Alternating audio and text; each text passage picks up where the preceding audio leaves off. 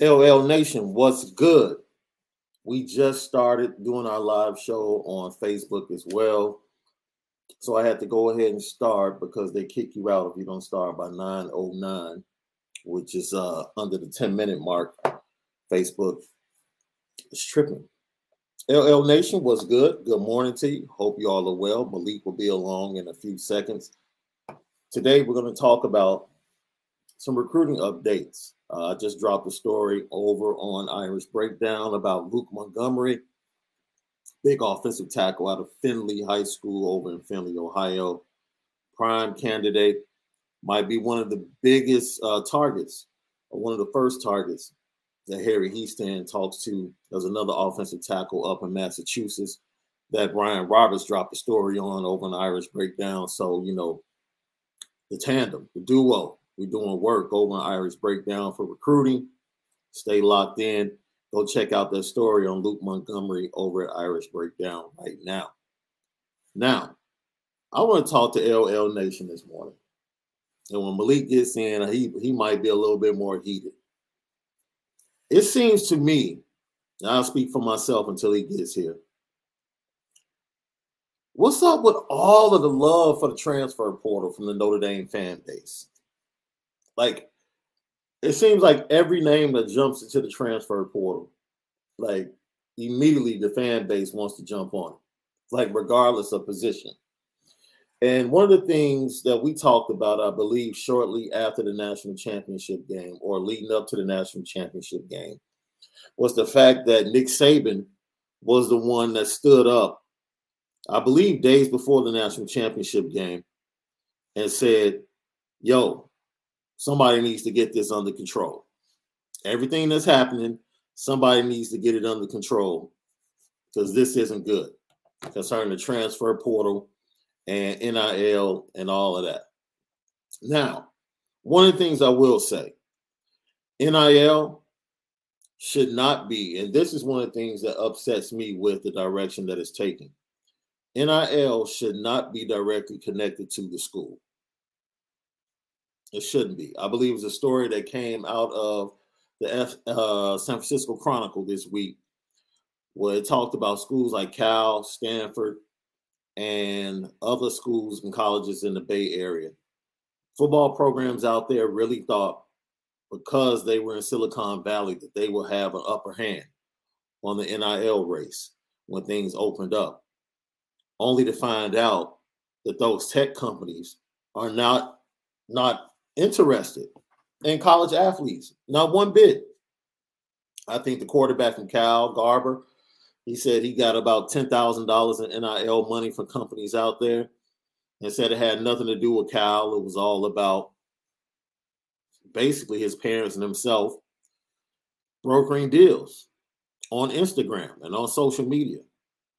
So when you start getting schools like LSU, Alabama involved with this money, basically it's a front. That's all it is. It's a front, right? It's the same booster money that went to kids previously, but now the NIL is just a front for that same booster money. Like what Texas was able to do for their offensive lineman recruit, what Texas A&M was able to do, in spite of they just lost. They got a decommitment from Harold Perkins, the number one linebacker on yesterday, who more than likely will be going to LSU because of some NIL deal, reportedly or allegedly. It's getting ridiculous. It's getting absolutely ridiculous. And what I'm upset about is that I see Notre Dame fans chiding Notre Dame and the administration, saying, yo, when is Notre Dame going to get into the NIL race? Well, first of all, Jack Swarbrick is in these offices and these rooms when these decisions are made. And I don't think Jack Swarbrick wants to open that Pandora's box because once you open it, you can't go back. And the fan base, look, either you're 100% in on who Notre Dame is or you're not. So at 1 minute, you can't chide Alabama for their lack of academics and their players not going to class. And then the next thing, you want to jump on Notre Dame for not doing what Alabama is doing.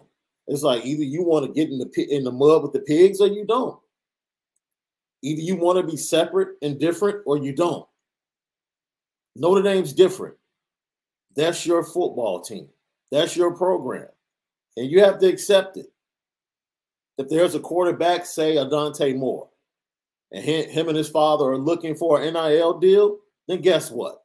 It might be a little bit more difficult for Notre Dame to get him to come to Notre Dame. But there are other players that can play the position of quarterback that you can develop. This is not Dante Moore a bust when it comes to Notre Dame being able to move forward with Marcus Freeman and win a national championship. Is that the number one guy on the list? Absolutely. Is that the person we want? Absolutely. But there's no way in the world that you can just sit back and start going at things as if you want Notre Dame and his football program all of a sudden to transform into an SEC conference team. That's not who they are. Notre Dame's not going to jump into the transfer portal. No. Notre Dame is not going to get a guy that loses to them in the national championship game and 2 weeks later wants to come over and play for the team he just beat. Do you know why Burton went to Alabama? Had nothing to do with team. He's sick and tired of his quarterback being Stetson Bennett. And if he's looking at his future and his numbers and how he can look on film, he will much rather give that opportunity to Bryce Young to make him look better on film for NFL scouts than to sit back and get targeted 4 to 5 times a game with Stetson Bennett as the quarterback and Brock Bowers being the main target in the offense. It's real simple. It's real simple. You can't chide that kid for wanting to put out better film for his future in the NFL scouts. It's a very shrewd move. He won a national championship. Check. You got that off your list. Now it's about me. I sacrificed. It was about the team. The team won the national championship. Now I have to look out for me. It's a very shrewd, different. We've never seen anything like it, but it's a very shrewd personal business move made by that kid to up his stock in his final year and his final push to get to the NFL. It doesn't matter if he's day 1. It doesn't matter if he's day 2. He has improved his stock immensely by going and catching passes in that Alabama offense and catching passes from Bryce Young. Lucky Lefty Podcast, my guy, Malik Zaire, joining us right now. I know you're talking about as always. We're talking about Burt. You know, and I was just letting the fan base and LL Nation know, like, we have to relax. We have to relax. Yeah. Like, when we say we are ND, we have to be able to accept the totality of what that means. That's right. That's right. And the totality. We don't move. We don't move like Bama. No. We don't move like LSU. No. We move differently. That's right. And sometimes moving differently, it might come across as being boring. Yep. It might. But it's levels to it though. It's only seen as boring when you're making lateral moves. When you're making moves that aren't making you necessarily better and not necessarily worse. Okay. I think the transfer of Brandon Joseph made us better. That's not a boring move. No. That's a Notre Dame type of move. We got 14 leaving, Brandon Joseph coming in. It may not be better than 14, but it's a really good person to fill in that spot. When you saying lateral moves that are boring, where people not agreeing, is us calling quarterbacks that are all on the same level, or us getting a guy from Marshall as a guy that's filling in, but not a guy that's coming in to make us better, you know. So it's okay that we're not getting everything that comes in the transfer portal because we're not desperate. We have to relax. Yeah. Like we jump on every name. Like those Keaton Slovis. Let's go get him. Another quarterback goes in. Let's go get him. It's like relax. Relax. Our brand on the field. Yeah, please stay with me. I'm not talking about the brand of Notre Dame. We understand it's the most internationally known football program across the world. Not just the United States, across the world. We get that. We understand the power of the brand. But the product on the field is not to a level of attractiveness to attract certain players. Let's just be real. Yeah, it's real. Right? Jahmyr Gibbs and Burton ended up at Alabama, and we're talking to Alabama in the middle of the season. Eli Ricks was talking to Alabama in the middle of the season because of the attractiveness of Nick Saban in Alabama. Yeah. I mean, Nick Saban played all the way till the second week of January and picked up bigger transfer portal recruits than anybody else working the full time. Right. So it just shows you that sometimes winning attracts people too. Now, see, this is the thing. College football is dope enough for everybody to be attractive in different ways. Right? Yeah. So you might have a preference. For me, and I'll share this story. My preference growing up was fair skin, long hair. Until August 4th, 1991, when I came across this chocolate young lady named Tiffany. Yes, sir. She's been with me for 30 years now. She was the first and only, but I only needed to see one. There was only one I needed to see. I thought I knew what I wanted until I saw something that was different and was like, yo, that's it. Yeah. Marcus Freeman is trying to build something that Notre Dame has never seen. And we have to relax because we might want what we think we see in Alabama or what we think we see in LSU. And we might feel like that's our preference. Yeah. Let Marcus Freeman build. Because one day you're going to look up and Notre Dame is going to be the team they're going to be late in 2022, early 2023, and you're going to say, that's mine right there. That's my coach. That's my football team. That's how we rock. Let's do it. Because it's many ways to look good and attractive as a football program. Right. You don't have to do it like Alabama. You don't have to do it like LSU. But we've seen teams copy Alabama's structure, i.e. Georgia, and made it better. So even Georgia's structure is not the same as Alabama's. It's their own version. And the more we can continue to be unique in what we look like and how we're portraying ourselves with Marcus Freeman doing the things we're doing, that's going to be our own niche. We're going to have our own type of player that wants to be there, not just a player that's like Alabama, LSU, Georgia, or Notre Dame, where I just got to pick one. Yeah. It's like, it's crazy. You know what I'm saying? It's crazy. And I'm upset because now it puts us in a place, you waste energy, right? When you're so focused on trying to pull down another team and try to talk about Nick Saban and his players and how dumb they are, supposedly, and this and that, trying to tear down their program, you're wasting energy, man, that you can apply to your fan base and your team. No, why are you worried about them over there? And that's our problem. When you're not winning and you can't get over the hump, you start looking at other people to put as the position as why. You know, oh, well, they got dumb players. Oh, well, they got $1,000 athletes that they paying. Oh, they doing this and that. Right. But the whole time, the more we can focus on building a culture that can change the perspective for some of these guys that these big teams are getting, maybe we can do something to start there and it'll move on from over. Bro, let's be real. Everybody that's doing all this NIL stuff and recruiting Texas A&M, LSU, or anybody else, Nick Saban told you he's holding off. Nick Saban's like, you all don't really want me to start doing that. No. Because he's in the gap. Because he already has proven that he can do it better than anybody else. Right. So let's be real. NIL and the way it's being used right now, it's just the front for the booster money that was already coming in.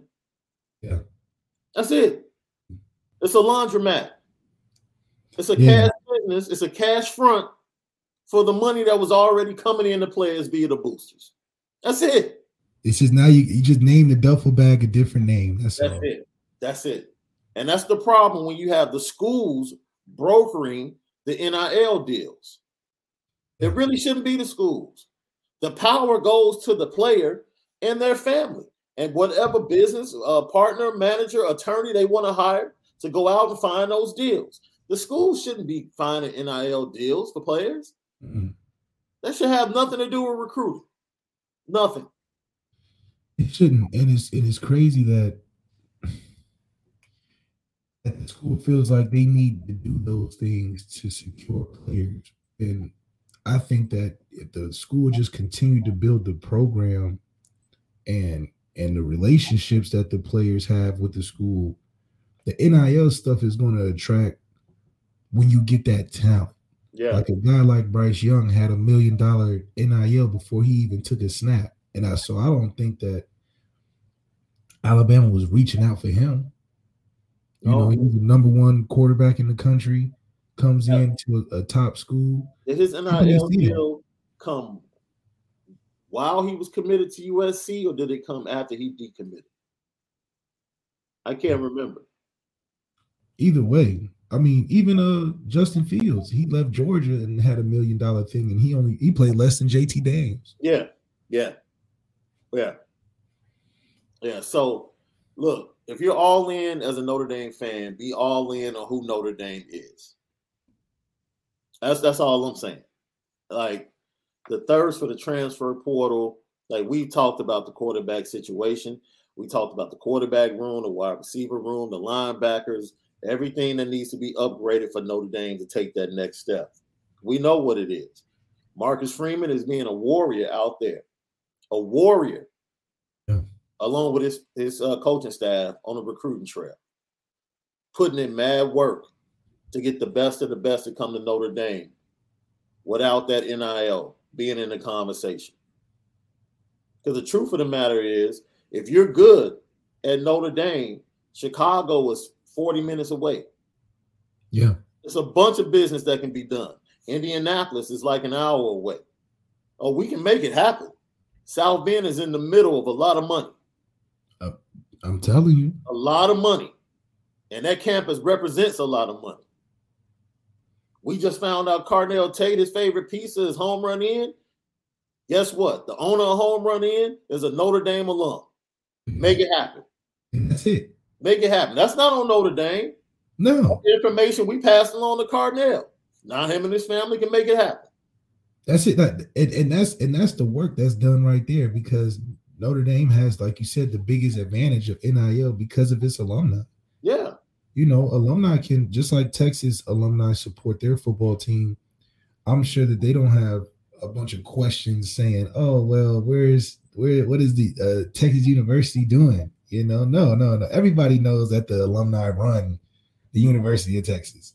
And it shouldn't be no different here. If anything, we got bigger reach. We're not just in one state. So I saw that yesterday and I shared it with you. I was like, man, we have to talk about this tomorrow. We have to, right? Because Notre Dame is not the type of team that you want, or not the type of program that you want to build off transfers. Yeah, we would lose the essence of what Notre Dame football is if we just got a team full of makeshift 1-year guys, like we're the longest yard or something, or we would lose the essence of the development that I feel like we develop players, even though we talk about the few things that we don't develop. Yeah. We develop players that are Notre Dame guys from year 1 to year 4. Facts. Most likely, most of the time. We've never been a team to just get a bunch of transfers. I think obviously we've had to play a little bit because that's just where the game is going, and it's worked for us. But I don't think we want to make a name doing that. Especially Marcus Freeman and recruiting his kids. He's going hard recruiting these kids, but I don't know if he's looking to give that same attention to all transfer kids either. Right. Lucky Lefty Podcast. SD2 Mike, Sean Davis with the original Lucky Lefty himself, Malik Zaire, and Overtime Malik, brought to you by Anora Whiskey. Go to AnoraWhiskey.com, that premium American whiskey, AnoraWhiskey.com. Go ahead, line up your super chats, your big questions, whether it's recruiting, transfers, of what's happening with Notre Dame and the coaching staff moving forward. Some rumblings that everything should be finalized by next Monday. I'll just throw that out there. There's certain things that should be finalized by next Monday. And one of the candidates, after Sunday, he won't be working anyway. So Al Golden can come in and do whatever he wants to because he won't be coaching anymore after Sunday. Yeah. Oh, really? Oh, okay. It took you a while to catch that. Oh, okay. He'll be free. He'll be free Monday. I really want to understand. Like, he'll be free Monday. We'll send the PJ to Kansas City to pick him up, and he can fly straight to South Bend because he'll be free. He won't need to work the rest of the year. He's got a big weekend though, and I think that you're in for quite a surprise. I think you'll see something of what we saw a couple weeks earlier. It wasn't too long ago when we had to do the damn thing again. So, we're gonna find out. So, you talked about Brandon Joseph, right? And one of the things we didn't get to, we were talking about the players and the difference between the defensive players and how they view the 2022 season, and offensive players that took the chance to talk to the media on Friday. And Brandon Joseph talked about the expectations that he has for the 2022 season and his own expectations. The expectations are there because of my past, and I mean, I put them on myself too. I expect to be one of the best players in the country, and to join a team like Notre Dame, I think that's how I'm going to be able to maximize on that. And so I hold myself to as high as a standard as all the talk and coming in working with Matt Balis and walking into all the different things I need to improve for myself is how I think I can develop to be the best version of myself.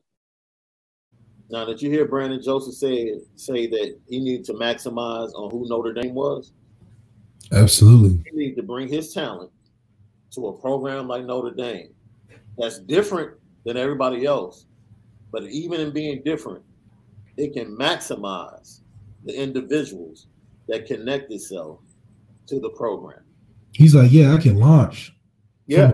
From a bigger spot at Notre Dame than any time I could at Northwest. I just wish he would have just threw Northwestern in there. Just be like, look, I couldn't get to where I wanted to go at Northwestern, but I know at Notre Dame, I see the ceiling and I see us closing the gap with that. And this is what my talents is good for. My talents fit Notre Dame. And you already know Notre Dame produces NFL players. The next step is producing elite NFL players because they've been elite college football players. Like literally, that's the next step from a recruiting standpoint and a development standpoint for Notre Dame. Getting 3 guys in the first round, not just having Kyle Hamilton be in the top 5, but having. And I do think too that, I mean, like you said, like we want guys that are damn near like Kyle Hamilton. Yeah. Just guys that are just need a little tweaking, but the talent is already, showing itself. We just want to hone in on what can make you, technically better. And I mean, we can produce guys like Kyle all the time. Yeah. All the time.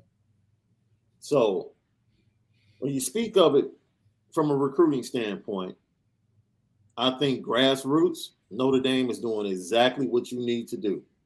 You cast a wide net. You cast a wide net going after the best players.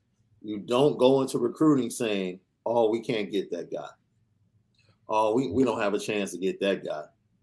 Why go down south and get a big-time D tackle? Why go to the East Coast up into Pennsylvania and get an offensive tackle? Because kids like that usually go to Penn State. They're locked up. Like Notre Dame is defying all of the rules that the previous regime had when it came to recruiting. Like Notre Dame literally does not give a darn right now. That's the attitude. Like, we don't give a darn. We don't care who's talking to this kid. We're coming. We're Notre Dame. Let the kid decide if he don't want to. We have a package that no one else can offer, which leads me to the Inside the Garage podcast. KJ Wallace transferred from Notre Dame. His last episode on campus was yesterday. He's still trying to decide where he's going. This is the one thing that he said that stood out to me.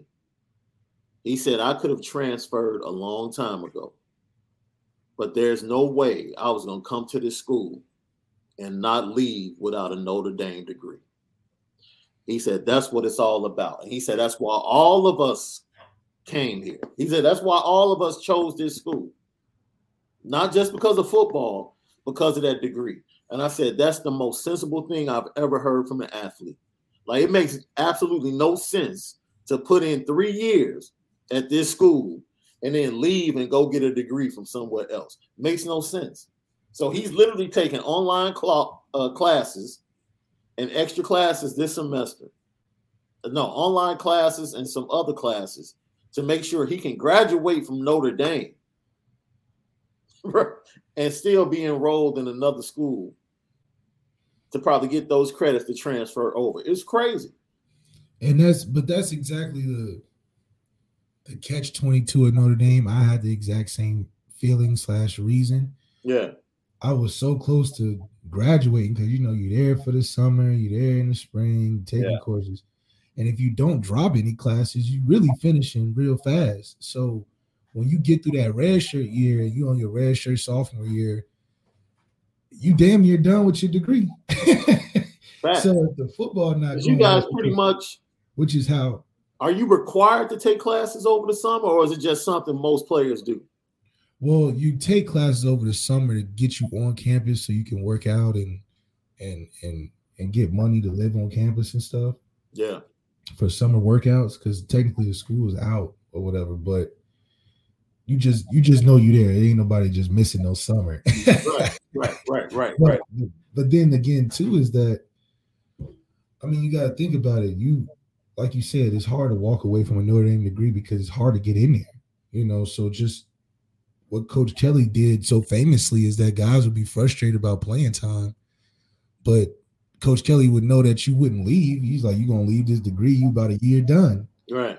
So now you really just sitting for a whole year on your hands because you like, I got to get the degree, but I know I can play somewhere else. So for me, my grad transfer year, I was done early. So I had another chance to open a second recruitment after graduating. So it just worked out perfect. That's because I went to school early. Now, if I went on time, it'd probably be a different story. Lucky Lefty podcast. We're talking about the transfer portal and how, look, the fan base and, we want everything to kind of happen fast and we want to get to that national championship. But as we say, we are indeed, we are different. And we have to look at things a totally different way. You know what? I want to go back to, once again, the quarterback battle, right? Because if you talk about Dante Moore, big-time quarterbacks like that, looking at NIL deals, and I don't know, maybe his family are considering that. We talked to Carnell Tate, and he said it's definitely a factor. It's something his parents, he's talked with his parents about. So if that is the case, how much pressure should Notre Dame feel, if any, to even include that in his recruitment? Or shouldn't DeMarcus Freeman just keep it a buck and keep it 100 and say, yo, this 40 on the back end is worth more than any NIL money you can get right now?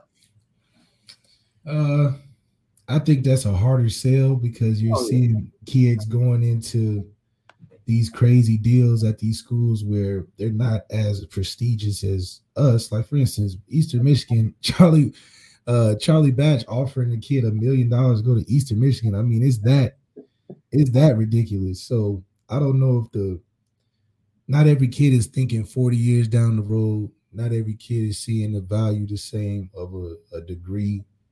Their parents usually have a huge influence on getting you to think about that. But I think from an NIL standpoint, if I was Marcus Freeman, I'd just be like, look, this is the place. If anywhere else you do some of the right things, we have some programs at school, it's like you're the honey, and the flies are going to attract to you once people start seeing this thing open up.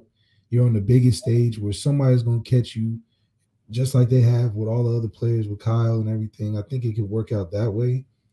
But unless we can guarantee duffel bags, man, I think it's not worth putting extra energy in the NIL when it's so broad and random, And that's the problem with it right now. Like, there has to be some central administration for this thing to really come across the right way. Exactly. As it moves forward.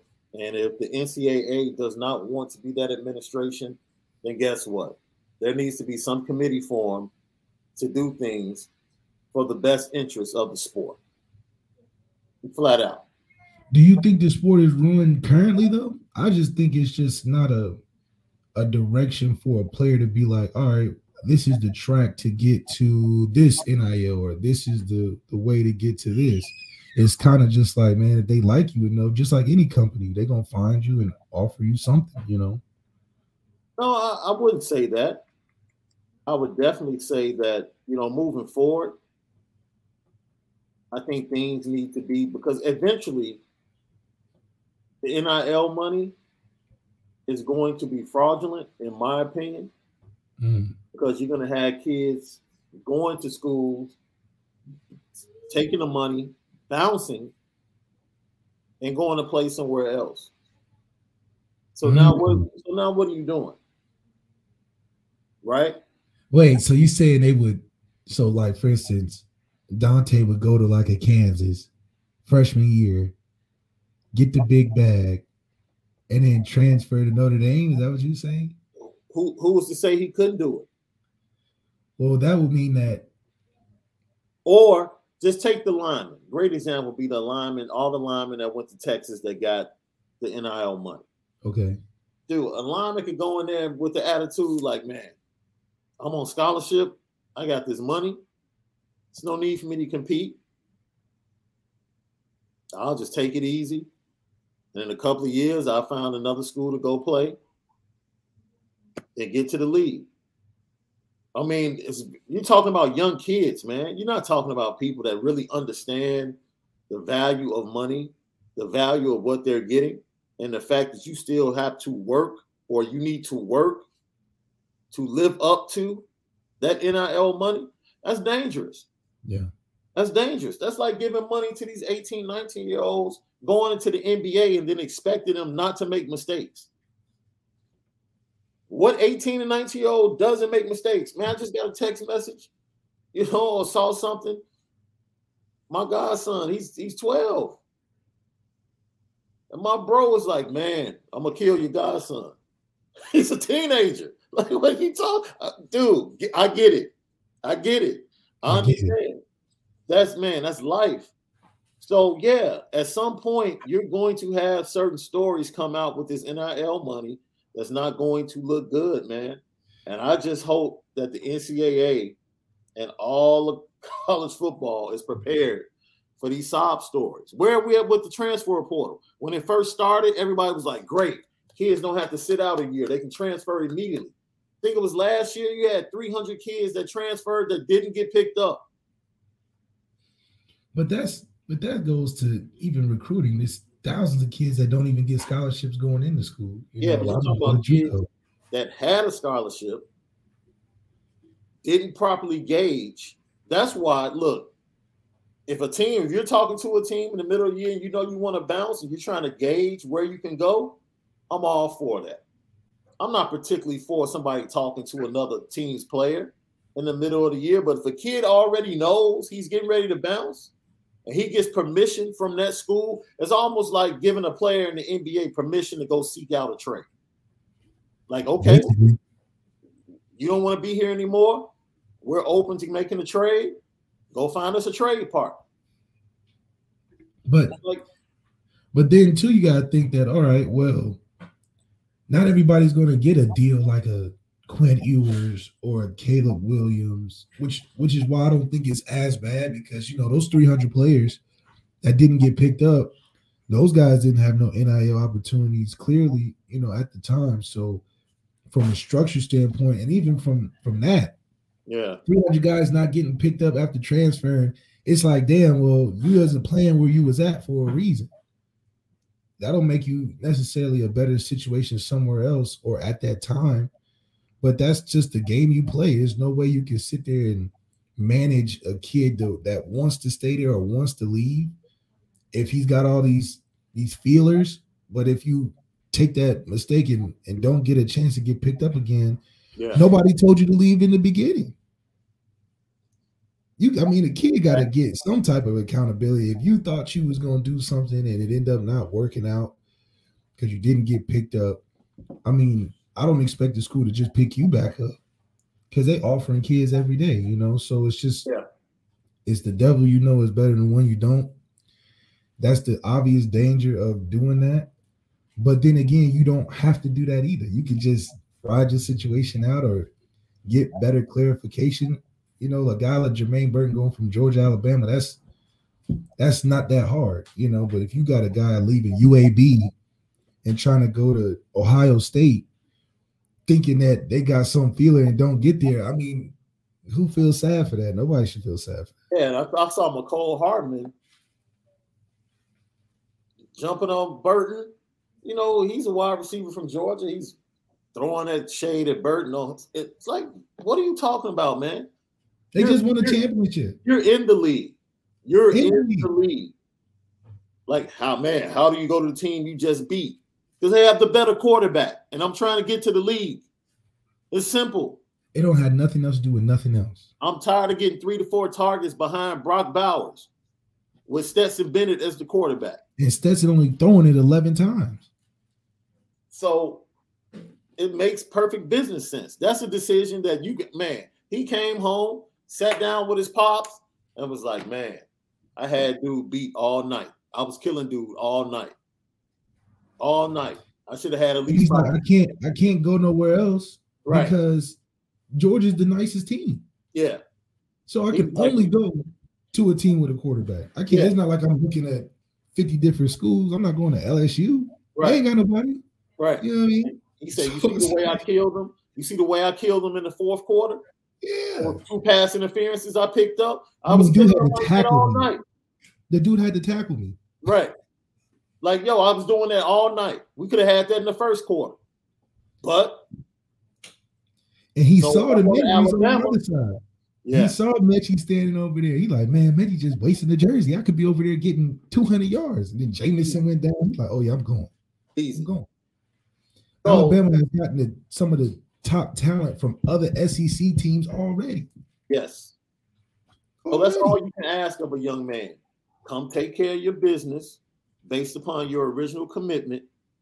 And at any point you feel like you need to do something that's best for you, then go ahead and do that.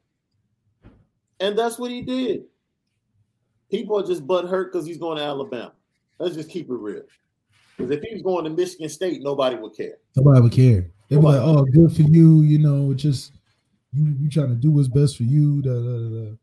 And if he chose some of the same people will be jumping up and down, talking about how great of a decision it is.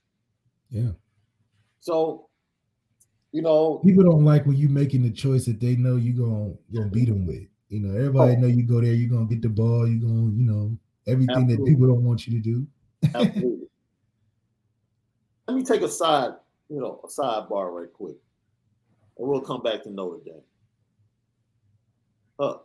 Tom Brady spoke with Jim Gray on his Let's Go podcast yesterday. And for the first time, I heard Tom Brady pretty much admit, in my opinion, that it's a wrap. When asked about the season, Tom Brady said, I didn't like the outcome, but I'm satisfied with what we, and I said, whoa, I've never heard a great player be satisfied with not winning.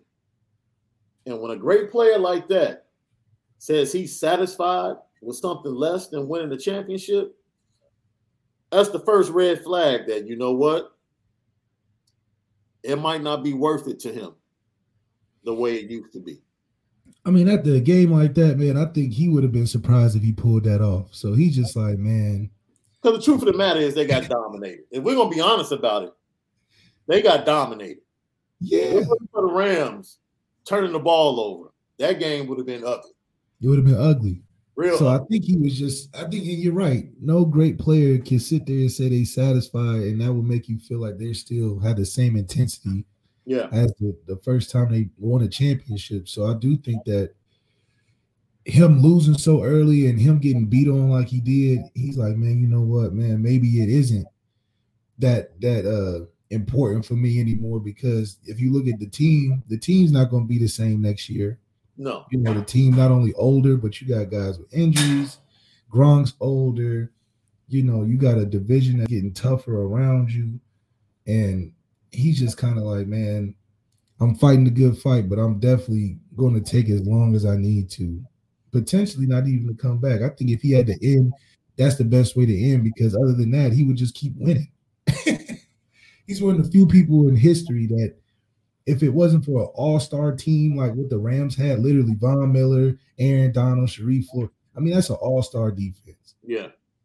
So he's probably like, man, if that's the peak of the defenses that I got to face to win a championship, maybe I'm satisfied having 7 rings. Like, come on. Like, and understanding what his team went through this year.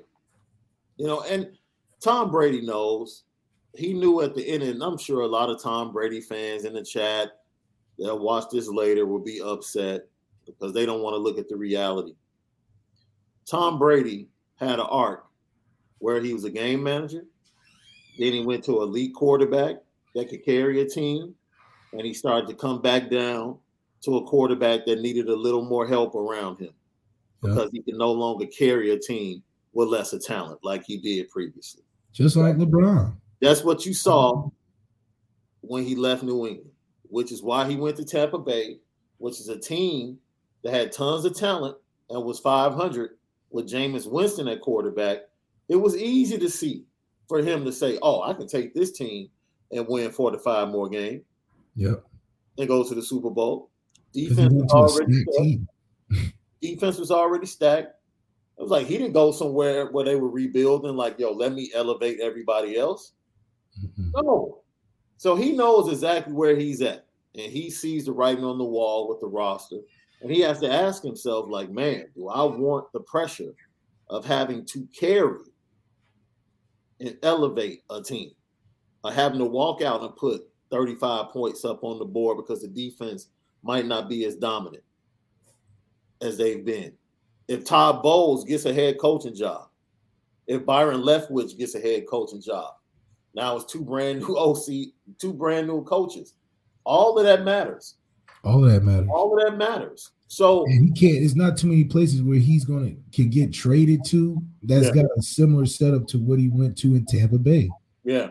All these teams that are great now are teams that are up and coming or teams with quarterbacks that's making them put in the playoffs. You know, like Joe Burrow brought his team to the playoffs. Right. You know, Green Bay. I don't think Tom Brady want to be in no damn cold no more.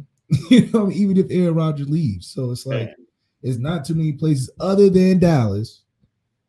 But then that's just asking for too much. I think Jerry Jones and Tom Brady link up for 1 year. I think they'll win the Super Bowl. So you just gonna kick Dak out, just straight kick him out. Huh? Dak's kicking himself out. You think they're gonna pay? You think they're gonna keep Dak after what they did? I don't know. I wouldn't trust it because they damn near didn't want to pay him to begin. You literally held the Dak flag all year. Yeah, literally. I was yeah, absolutely. But now you're just kicking him out for 1 year time. I'm not kicking him out. I'm being realistic about Tom Brady might come to an end. You think that Dallas is sitting there being like, yeah, we're going to be all right with Dak next year. I don't believe they're thinking that. They need to worry about who's going to be covered on the back end. That's what they need to worry about. And they need to worry about replacing some of that old offensive line. Yeah, Zach Martin. Oh, man. I mean, how many times are you going to have Tyron go on the IL during the season? It's like every year he's missing 4, 5, 6 games. At some point, you have to realize, like, yo, you know, and to be honest, Lyle Collins hasn't been as advertised at right tackle. He just hasn't. And it's just the inconsistency because wasn't he suspended for a little bit? Then he came back and he got hurt. So, you know, all I know is Marcus Freeman will have a face-to-face with Al Golden more than likely Monday or Tuesday. Al Golden, his season will be done. He will be available for a face-to-face interview in South Bend. And You're such a hater. I can't wait. I'll go and hold the trophy up so I get a picture and we can put it on the podcast. I'll bet another $100 that Al Golden ain't holding not one trophy up this year at all. Unless he has one of his kids has a Pop Warner trophy from a tournament. Al Golden would never touch a trophy this year. You talking to the Kings of the North? No, I'm talking to the Kings of the North. All of LL Nation from Dayton, the surrounding areas. I've been talking all that trash like they haven't sucked for the past 50 years. I love that we love to talk about what we used to be.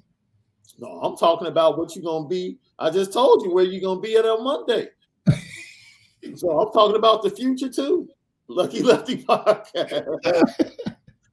Sean Davis with my guy Malik Zaire. Let's get back to Notre Dame right quick. I just wanted to touch on that with Tom Brady. I thought that was very interesting.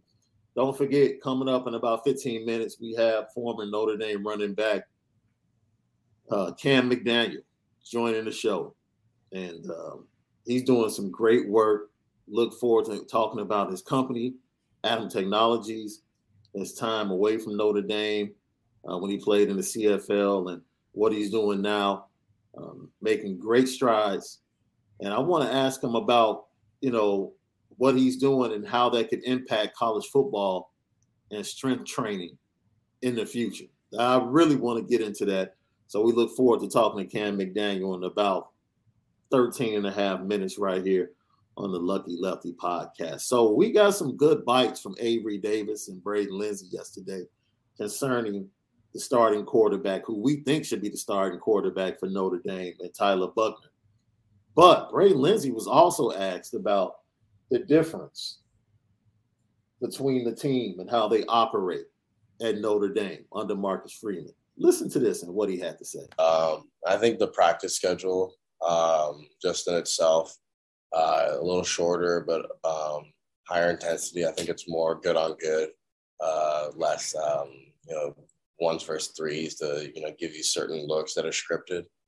I think that allows the ability to, if you're playing well, there's more mobility within the depth chart. So I think you might see a bit more, aggressiveness and a little more competitiveness within. But on top of that, I think there's definitely a huge emphasis on the team itself. I feel like it's going to make us closer. So I think you'll see a tighter and more competitive team come fall. Did Braden Lindsey just say, man, we used to stand around and do a bunch of nothing? Yeah, I believe it. I mean, basically what he's saying? Yeah, the pace of practice is definitely during the season really slow. But, I mean, shoot, clearly, what do you expect? Y'all trying to put a game plan in for the week. You're going to be standing there sometime. I got to talk about what's going on. And offensively, more than defense, because, defense, they flying around, yada, yada. Offensively, it's really like, look, we trying to really put this together. We need to make sure this is right on time. Naturally, offense is going to be a little more boring. Now, it could be a faster pace to things. Like, he's still going to have it hot over on the offense because even in walkthroughs, he cussing at you, he yelling at you. So the energy is going to be there for the offensive line. Yeah. And I think that's what's going to get everybody else going. But Chancey Stuckey not going to let you sit around. And that was the problem. It was too much of y'all standing around to begin with, not having no technique. Y'all should have been working releases or something. So I know Chancey Stuckey has gotten all of that information. And he's diagnosing it currently. It's like, okay, we're going to adjust these empty times with stuff to get better because clearly it's not translating on the field yet. But this is good, though. This is good that we know what the problem was and how we're going to fix it. You can always be doing something to get better. Yeah, like standing around, come on. Yeah, always time to do something to make yourself better. Now, Houston Griffith had an opportunity to leave. He chose to come back as well. They're going to be thick on that back end at the safety position. I'm sure he's going to want to start next to his guy, one of his friends, which is Brandon Joseph, the transfer in from Northwestern.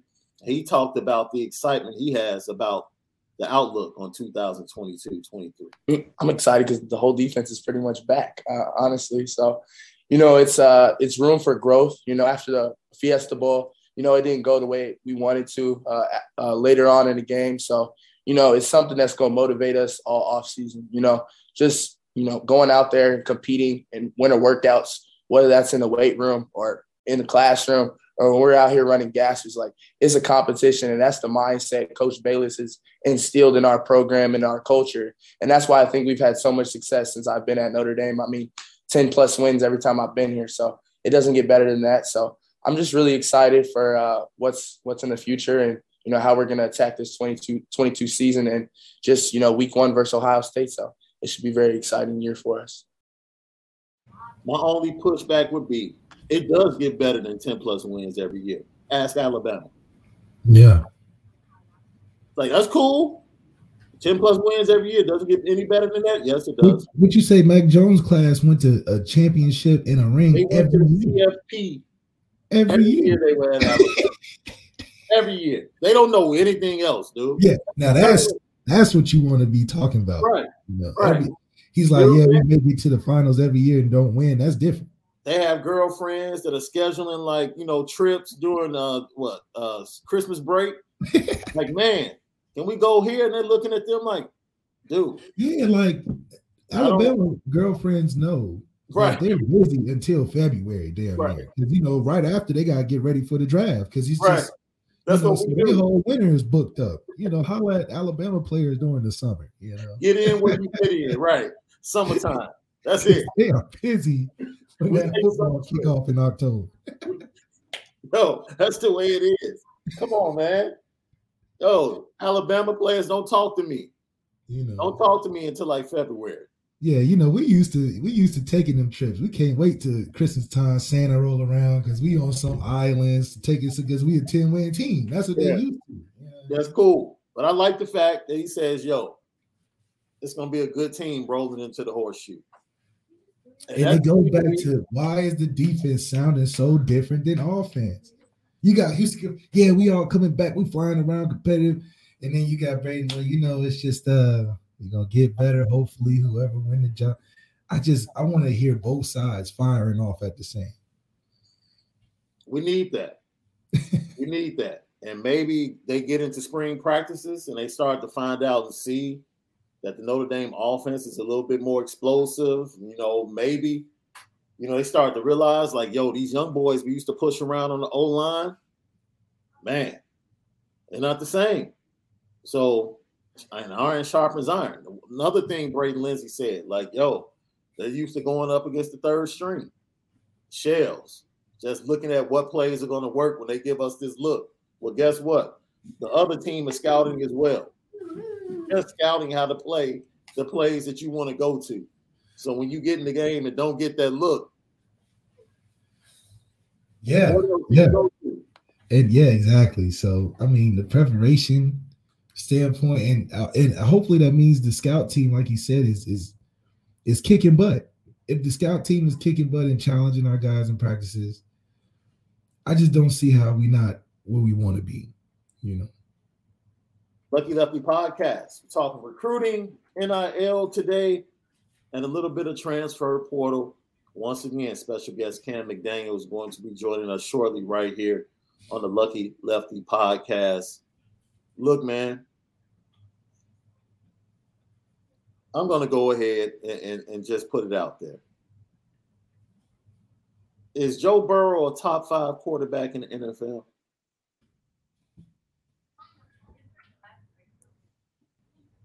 Are we talking about right now, or are we talking about? You can never just answer the question straight up. These got to be specific. If we talking right now, Joe Burrow. There is a professional football league called the National Football League. If we're talking right now, Joe Burrow's top 3. Say it again. If we're talking right now, Joe Burrow is top 3. You talking about of the current teams that are left in the playoffs? Or you talking about the entire league? The entire league. He's top what? 3. You must be talking about the AFC North. Oh. He's top 3 in the AFC North? The only people I wouldn't put Joe Burrow above right now is Patrick Mahomes and Lamar Jackson. Oh, Deshaun still exists. Oh yeah, but that's what I said right now. Deshaun, that's what I said right now. He's living right now. He'll be on a team coming to a team all year near you. I love Deshaun. Deshaun top 5 in there. So you would take. Wait a minute. So you would take Joe Burrow over Aaron Rodgers? Aaron Rodgers about to leave. Not the league. I don't know the way Aaron Rodgers be talking. I don't know. Aaron Rodgers. I discounted Tom and Aaron because they he's just a little bratty. That's all. He's a little bratty. He's just throwing a little temper tantrum. Aaron Rodgers isn't leaving the league, man. Like Tom Brady is a totally different story. Yeah, so I'm not counting Aaron and Tom, so that makes Joe Burrow top 3 because you got Patrick Mahomes, Lamar, and Joe Burrow. I'm taking Joe Burrow over Matthew Stafford. I'm taking over Dak. I'm taking over Josh Allen. I'm taking over Jared Goff. How? Taking over Baker, Ben Roethlisberger, Mason Rudolph. How are you taking him over Josh Allen? How? What do you mean? What? Joe Burrow is playing Patrick Mahomes in the AFC Championship this weekend. That's okay. Once again, how are you taking him over Josh Allen? How? Because Josh Allen fools everybody like he does really good numbers and then can't win the game. That's my problem with Josh Allen.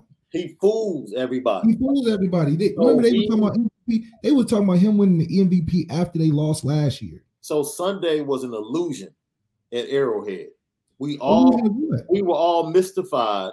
But y'all thought he was going to win. Yes, Mr. Mark Sanchez. Remember Mark Sanchez, back-to-back AFC championships, #1 defense. Everybody thought that Jets was going to go to Super Bowl, and they just kept losing. The fact that you keep comparing him to Mark Sanchez is... I'm not comparing him to Mark Sanchez. I'm comparing the similarities of those teams at that time. Wow. Lucky Lefty podcast. That's all I can say, man. What you want me to do?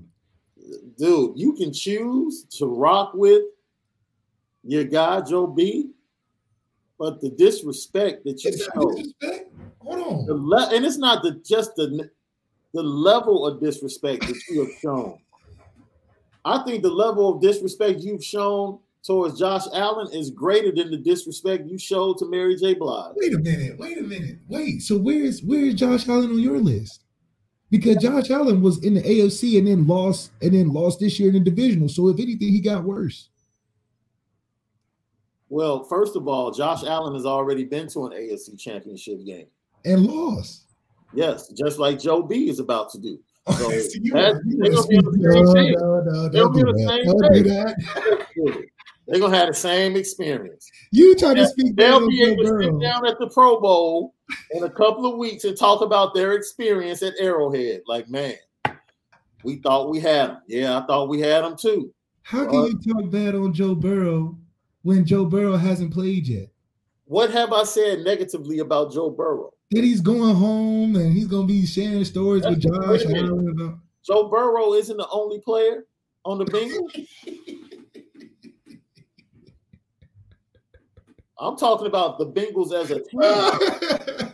Nah, not the way Eli Apple playing. The apple of my eye, my guy Eli. Wow. The apple of my eye, Eli. We shutting stuff down, Tyree. There's your Ohio bias coming through again. You're depending upon a Ohio State defensive back to come through for you, right? Right? Oh my goodness.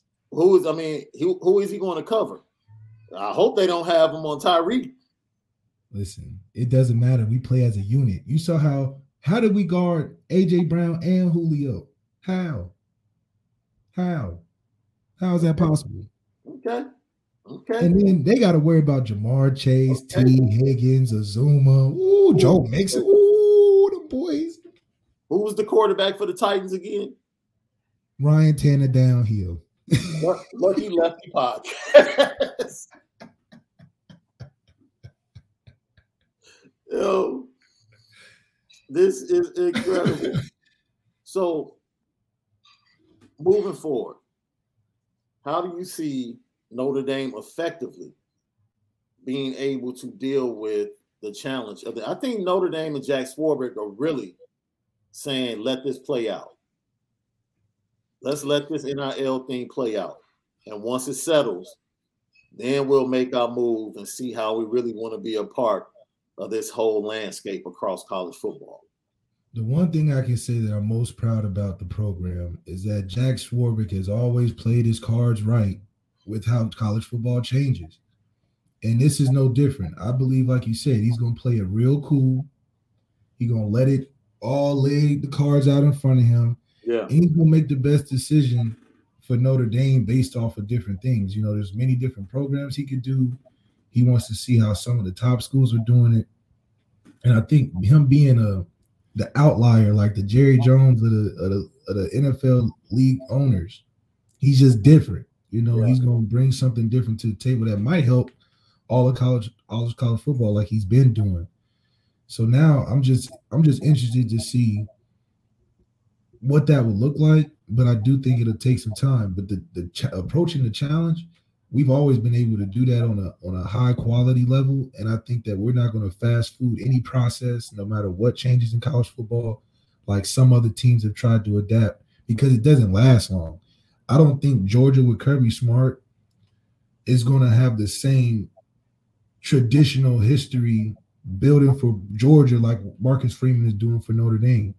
I think the Kirby Smart is more of an era of Georgia, because Georgia's going to hit the highest point and it's just going to come crashing down because it's not a steady build up. I mean, they were good as soon as he got there.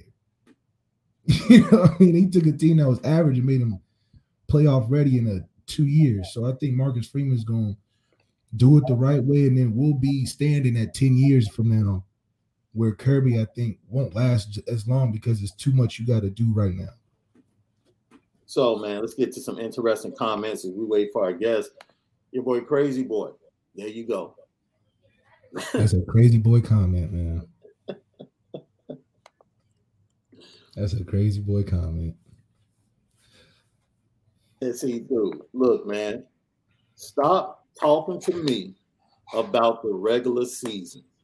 Saying these are the type of cats that love Aaron Rodgers.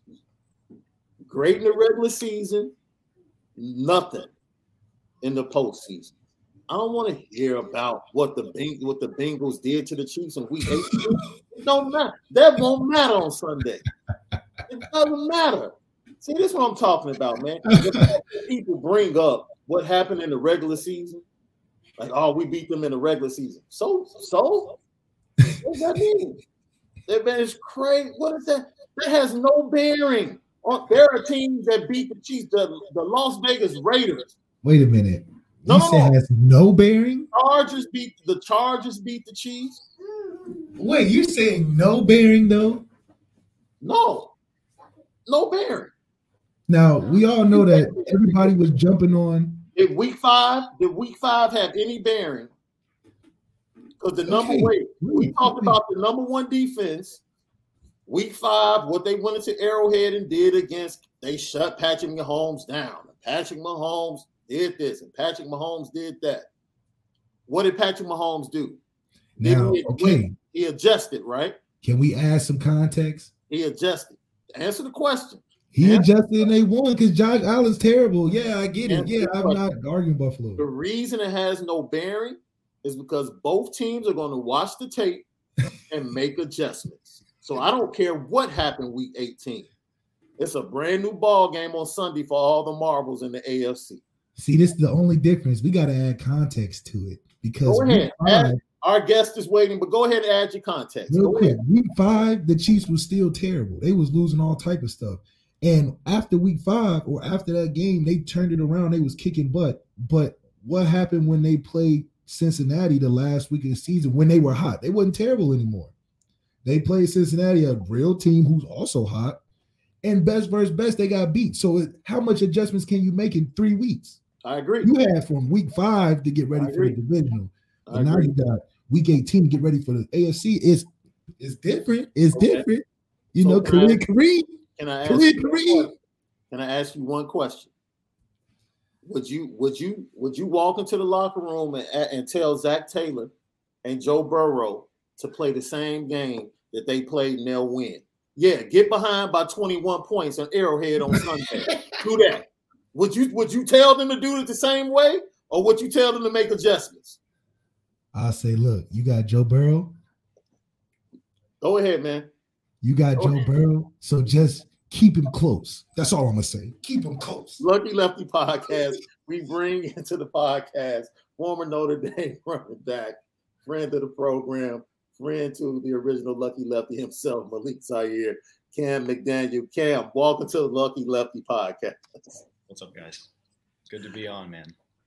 Man, Cam, thanks so much for joining, man. Thanks so much for joining. I love the jacket. You know, he always is on his fly guy stuff, man. So appreciate you joining the LL Nation. ESQ special, man. So, Cam, what would you say this journey that you've gone on from the time that you left Notre Dame and to what you're doing now? I definitely want to tap in with Atom Technologies and talk about that, because I think what you guys are doing is absolutely amazing. I don't want to actually talk about it from the standpoint of recovery, but I have to think you guys are thinking about implementing this into just basic everyday training in college football programs just to stay healthy on a general basis down the road. But before that, you come to Notre Dame in 2011 and you walk into the locker room. What is the state and the culture of Notre Dame when you get there as a freshman? It was an interesting time because it was the beginning of the Brian Kelly era, really. And so we were watching the culture, shift kind of right before our eyes. Obviously, he was able to be there with the team in 2010. But that 2011 season, you could definitely, feel the shift and feel the transition. I feel like even my entire career at Notre Dame was a lot of just, shift and transition, a lot of quarterback changing back and forth. I mean, Malik can obviously sympathize with this, but there was so much of us really trying to find our identity and stay in that swagger. And I think it changed so much during the time I was there.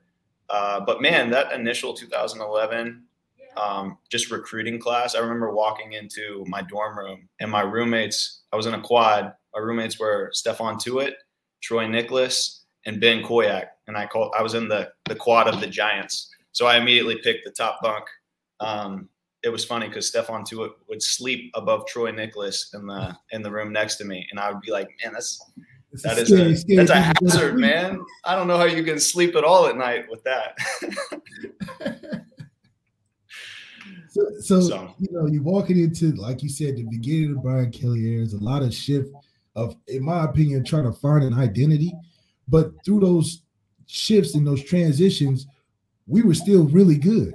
So what was that adjustment like for you in that competitive space? I mean, the team at that point, I thought was the biggest we've ever been, from just the size and height and everything. We were the biggest team at that point. So what was that competition like in transition with us still being good? Man, it was just interesting to watch. It was interesting to watch because I think my freshman year, I think our talent pool was bananas, man. Like, it was stupid. I mean, when I got there, just the crew that we had, there were some cats, man. And I mean, there's a reason why ramping up into that 2012 season, just the culture that was being built there was really, I don't know, man. Like, there was something, it was interesting to watch all the talent. And yet there was just these like very small, like missing components. And you could just, it allowed me to see for the first time, like championship, like what's the difference between a championship level team and, I mean, at this level, a championship level team and just a team with a bunch of talent. Because we got that all over the place right now. All over the NCAA, there's teams with talent like crazy. And somebody was texting me. One of my friends is an LSU fan, and he's texting me about, do I think Brian Kelly will be successful at LSU? And man, I love my like former head coach and respect him for being a head coach or my head coach and giving me an opportunity. But I said, man, he has no excuse not to do well at LSU. He's got no excuse. Like the talent there, like you you can pick whoever you want. And it's the same for whoever's the head coach at Texas. It's the same for whoever's the head coach at USC. It's the same for whoever's the head coach at Florida. Like all these schools, you just talent-wise, it'll never be an excuse. So that's why my personal convictions are, I think, when people are complaining about talent and stuff like that, we're blaming people, we're blaming platforms and organizations, and like at the end of the day, championship teams don't have anybody to blame because they're in unity, like at a different level. Like they just sync together at a different level. And anybody that's been on a championship team can tell you that there is a different expectation between just the individual constituents of the overall collective consciousness of that team. It's a special thing. And when you're a part of it, you know it. That's right. The word that I want to pull from that is special. You go to the national championship game, even losing that game, the way the program was being built, there's no way you guys didn't go into that offseason feeling like we'll be back. Yeah, no, there was we definitely carried that vibe.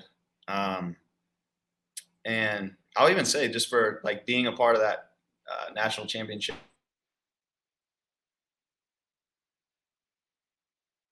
game that ultimately came out in that game, especially after a few just momentum stuff and just drama going on in the background I know you guys remember kind of some of the Manti stuff and stuff. I mean, there was stuff happening that were just factors behind the scenes that I'm not saying. I mean, that Alabama team was ridiculously talented, but like when we came to play, man, like we showed up that year at some games and it was just magical. And there was something about that game where the magic wasn't there. I don't know if it's the person. Eddie Lacy. Yeah, Eddie Lacy, Nick Saban on coaching steroids. I don't know what it is, but oh man. What was the most fun game that year? There was a lot of classic games. The Stanford game. You had going to Oklahoma, shutting up that fan base. Yeah. The USC sealing everything at the end of the year. For that entire year, with all the Pittsburgh comeback, which was fantastic. Shoot, the Purdue game. You're right. Yeah. Yeah. What game stood out the most from that season? Shoot, dude. Like I said, so many like special moments. For me personally, the Oklahoma game meant a lot. I was Texas kid, growing up a Texas fan, going into Norman and being able to go in there and beat those guys just meant a lot.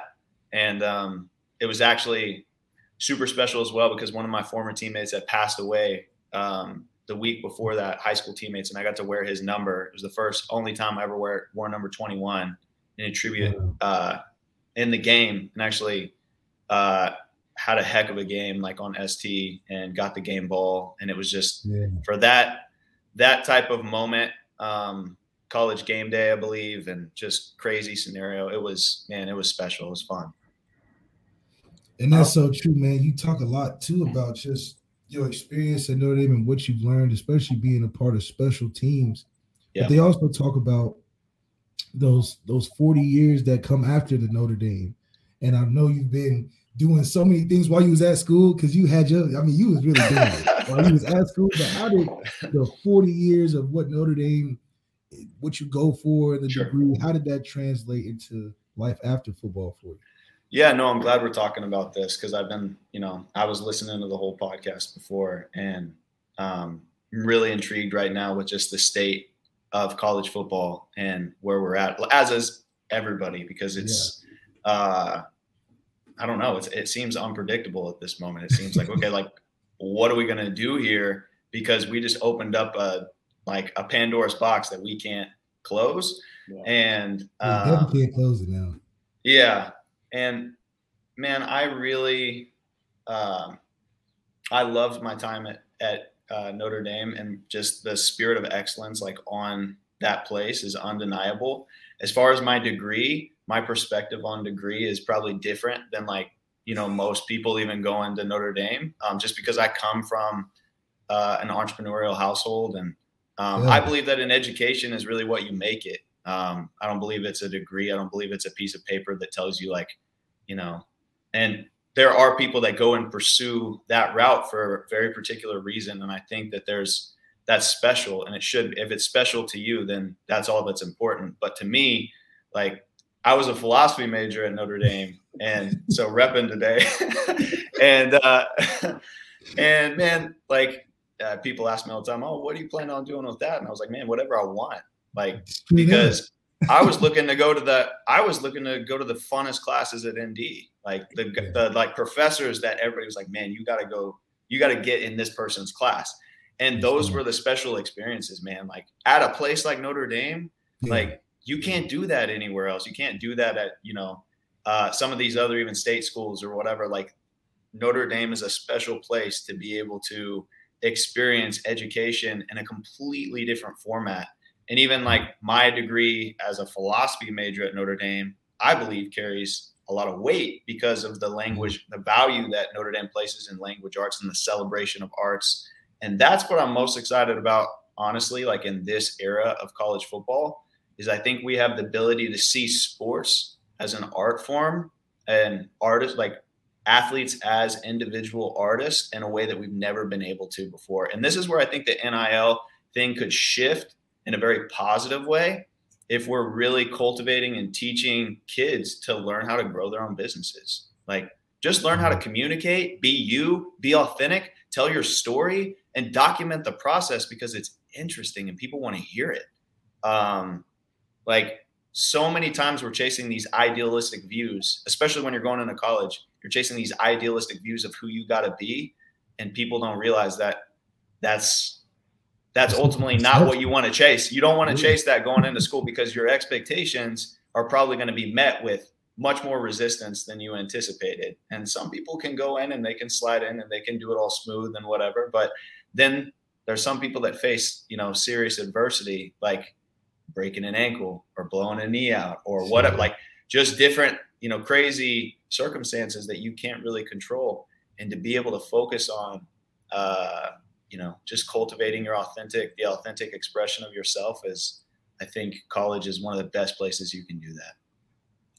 Talking about that authenticity, you go on from Notre Dame, you play in the CFL. Yeah. And I'm paraphrasing, but and I'm sure you'll be able to connect with this from your faith and your entrepreneurial background. I believe scripture says time and chance happens to us all. And 2017, injury. Yeah. And you meet someone by the name of Mike Montoya. And just that meeting, changes your life and takes you down a different path. Like, just talk about that, the beginning of that and what it led to. Totally. So this is a unique part of my story for those of you that don't know. Went up to Canada for a couple years. Got to play. I sported myself. I'd never go play Canadian football, and then I did wanting to go get a shot at it though. I gained a whole new respect for a league of talent that's unbelievable and a game that's really so fun. I don't regret my time there at all. Montreal was such a beautiful city. That's where I spent my first year in the CFL. And then my second year at Toronto, got to win a Grey Cup with the Toronto Argonauts, which was amazing. But at the beginning of that year, came in, had a tryout with the New England Patriots a few months before that. And they said, hey, like, if you get us some film at slot receiver, we would love to bring you in. Yeah, and of course. Maybe try to work you in. And so I was trying to get that film at slot receiver and was really like on track to do that. Was getting great feedback from the staff and kind of solidifying a number one role in the slot position. And 3 days into training camp, just partially tore my groin. And as a running back or receiver, you guys know that that's not a good day. That can be season ending, 6 to 8 weeks, for sure. And so, just as Sean was saying, met this cat named Mike Montoya who came and And I didn't know what he was going to do at first. I just basically had a trusted friend that was like, hey, you got to see this guy. He does stuff different. And I'm telling you, like, he'll get you crazy results. I was like, whatever, man. Like, this was a guy that I trusted. And this, I mean, you guys know, like, as former athletes, like, when you are injured, you're doing whatever, like, whatever. Yeah, like, it's like, whatever, just throw it at me. Yeah, you're like, if you've got somebody that can cast a spell and make this go away, I'm good. Like, make it happen. And so, yeah. And so, yeah, man, this guy started to explain to me like how he was about to do this electrotherapy on me that was different than, you know, TENS and STEM and stuff that I was used to. I was like, sounds good. And he was like, do you know that your body runs on electricity?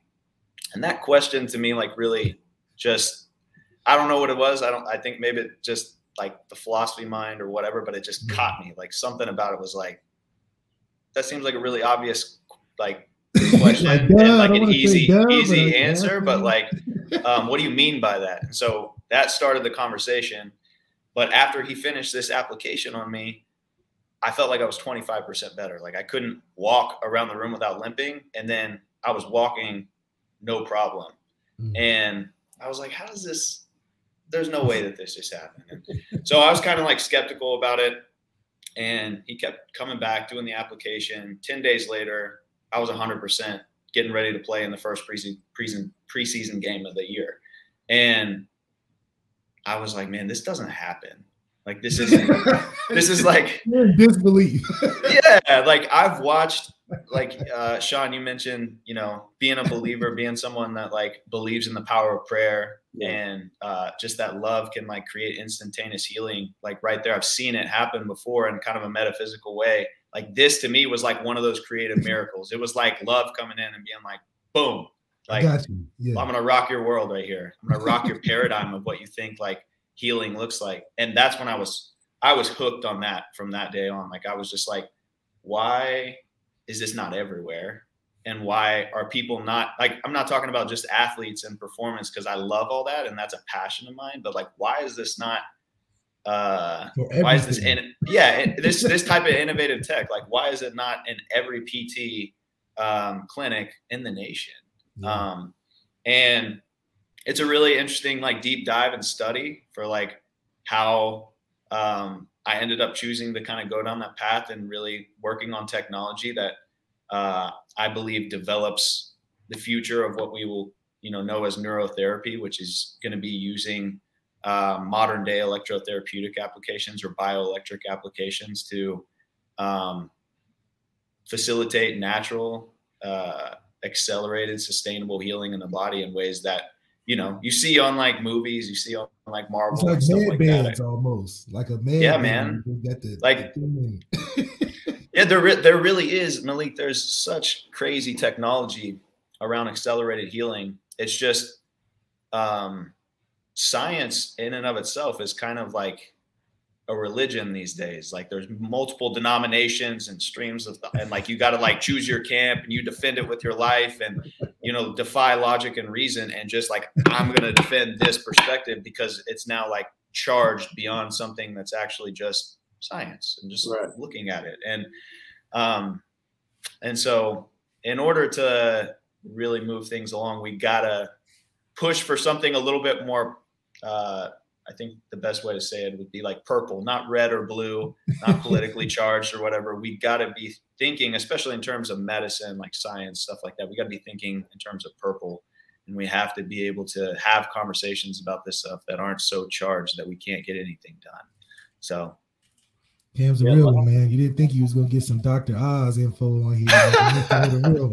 No, it's very intriguing because just going back and reading the story of how you met Mike and now how you build this company, Atom Technologies, and then you get to a point where your younger brother, deals with an injury in his life, and he chooses rather than surgery, to go ahead and use this type of technology.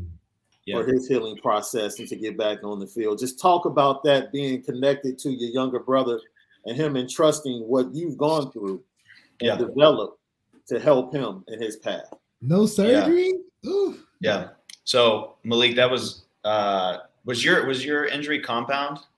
It wasn't compound, but it definitely tore up everything in my legs. Yeah. So TJ's was like that. It was intense. It wasn't compound, so it wasn't like Dax. If you go back and look, you can look even at the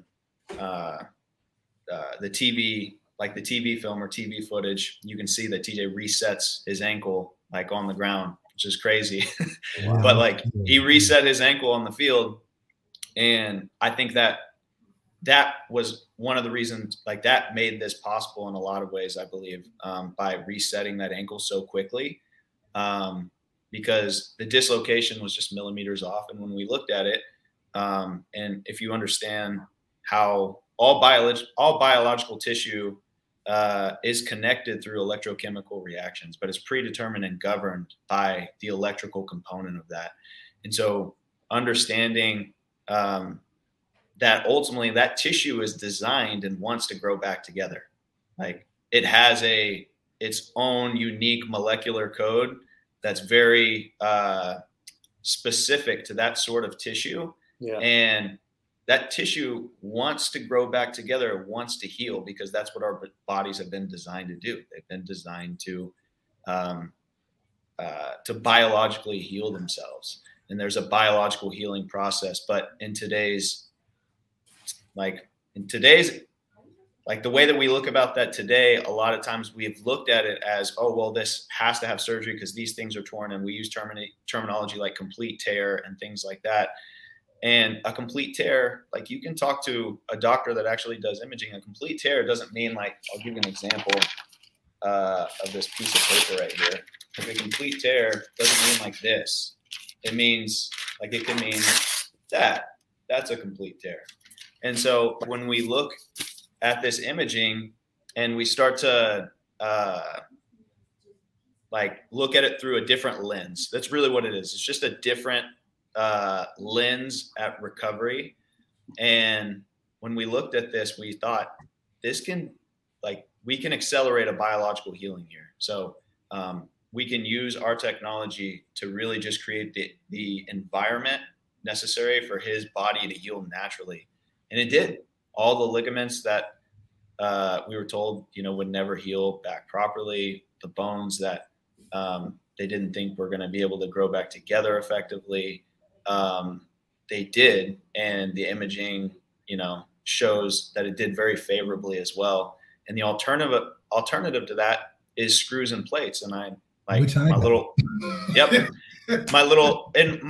middle brother, like he broke his hand before I knew anything about the Atom, and like he's got screws and plates in his hands, and he's already got like onset arthritis. All my buddies that have had these surgeries, by the time they're 30, they're feeling like the arthritic effects pretty strongly. And man, that yeah, man. And so my passion with this is if we can create an alternative that I think it's going to be better short term as well. I think that athletes will actually get back faster if they choose molecular surgery sometimes, but they'll also have sustainable healing for the long term that is their own biological tissue that's designed to communicate with the nervous system effectively and doesn't create things, residual arthritis and things like that.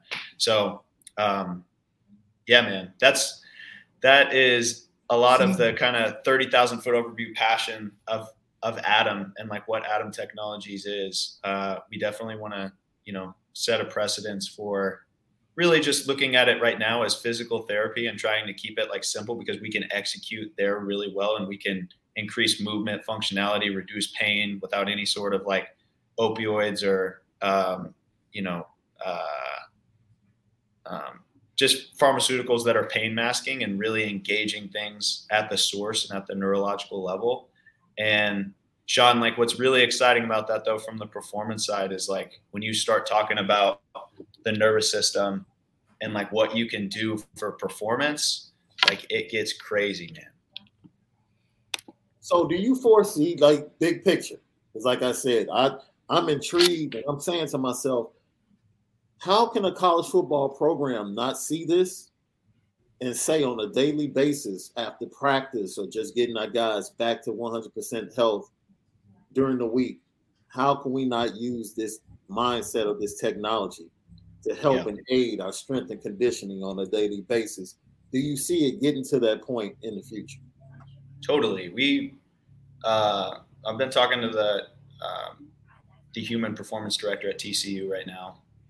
Coach Kaz Kazidi is a guy that just on a personal level been able to connect with. And as far as the philosophy of what we're doing, I believe he totally gets that. He's been just a great support, like overall for the tech, and just an advocate for like what we're doing. And I've really enjoyed just being able to like find relationships like that where people are, and it has to be, it's new. So you got to like be able to think outside the box with this stuff. Like this is not for everybody. And I'm not trying to be for everybody. Maybe it will be one day, but like there's going to be pioneers that get behind this, and their football programs are going to like, they're going to experience the benefits of their athletes being neurologically conditioned. Like, because what you can, that's the next step. I mean, you know, I think a lot of these programs, and I can even speak to Notre Dame, because I tried to bring data science towards Notre Dame, you know, and it's just like in a recovery standpoint, or even analytics, when you're training and stuff, everybody is focused on that, in my opinion, the old paradigm of it's data, it's weight lift, it's surgery, it's STEM machine, you know, but like you said, we discovered new things, and the stuff you seen on Netflix where they using frequencies to build back things together because that's in nature and they just know how to, that stuff's real. And that's the missing piece of what, in my opinion, like you said, college football is changing with the NIL. And I think it's changing the mentality on recovery because of how important the money is getting. So this type of technology and stuff, like you said, I think is a spiritual connection that you have to have. And believing in medicine like this, because it's not something physical where you can like put a plate and screws and we patch it up together and good luck 30 years from now. But the data is pretty, I believe, undeniable too. Like right now we're working on a kid that chose to be, he heard TJ's story and he wants to do molecular surgery with his ACL. And he's 10 weeks out right now, and he was practicing with a soccer team the other day. And his imaging looks remarkable, man. Like, and you know, for like, we've kind of let him know, like, man, this is uncharted water. So like, we believe, we have an idea of what we're going to do. And he knows like, you know, I can go get surgery later if I want to, but I want to try to play my senior year of soccer, even if I can only do it like half the season or whatever. So for him, he's not a guy looking to go play later on in college and stuff like, so this is a different scenario. And he's just like intrigued. I worked on his brother for a labrum tear that he had, and he got remarkable results and was able to play, you know, the final part of his senior year of baseball like a few years ago. And he just came back and was like, hey, I know this worked for my bro. Here's my scenario. I want to try it with you guys. I love what y'all are doing. And like, those are the kind of scenarios and stories that ultimately lead to like really cool, revolutionary moments and actually consciousness and the way that we think about, you know, how are we going to do medical, you know, growing up with art, like. True. Yeah. Well, Cam's definitely got something on the horizon. Yeah. So like, every time when I'm seeing this, I'm seeing this from my kids now. I'm seeing this for the next generation. Like I want this to be something that really stimulates generational consciousness towards a type of healing that is beyond just masking pain. Like we got to stop treating pain like it's anything other than a symptom. Like it is a symptom. Like pain is symptomatic, and we have to utilize that as an indicator to show us what is the source here. And what really gets fun about this is like the last part of what I really love to do, which is always leading back to identity and always, you know, like working with a bunch of injured athletes, we're always able to, you know, talk about identity. We're always able to get down to different fears and things that like are existing there, even at the subconscious level. And you're able to address those fears. And guys, fearless athletes that are neurologically conditioned, that's the future. Like that's where you get a Patrick Mahomes, who's like, fundamentally, he's excellent at the fundamentals, but his ability to creatively do stuff that you've never seen before is bananas. Like how awesome is that you can get a QB that can just, is comfortable enough to just do these sidearms, jump, not feet not planted on the ground, throwing underneath a player's arm. Like that type of stuff only comes from this fearlessness that ultimately athletes are now they're chasing that. They're chasing like, how do I get to that stage? Because I think wasn't Patrick Mahomes' 40 time like Peyton Manning's like speed or something like that? When he was in the game, I don't know how they don't catch him. So it's not like this is again. These are the tangibles. Like these are the things that we measure as like, oh, this defines an athlete. And a lot like the greatest that ever lived, like Barry Sanders, you can't measure creativity. Yeah, man. And it was neurologically crazy too, like his acceleration and stuff like that. But we couldn't measure, like we weren't measuring his vectors and his acceleration capacity and different, like we weren't measuring that stuff. We were like saying, oh, he runs a 4.6 40 and he's 5'7", 200 pounds, blah, blah. And so we were labeling him as that. Right. And because he went out there and was putting up, NCAA 2004 numbers on like in season mode, just winning the Heisman Trophy and doing what he was doing, he was able to go, be, an iconic player in the league.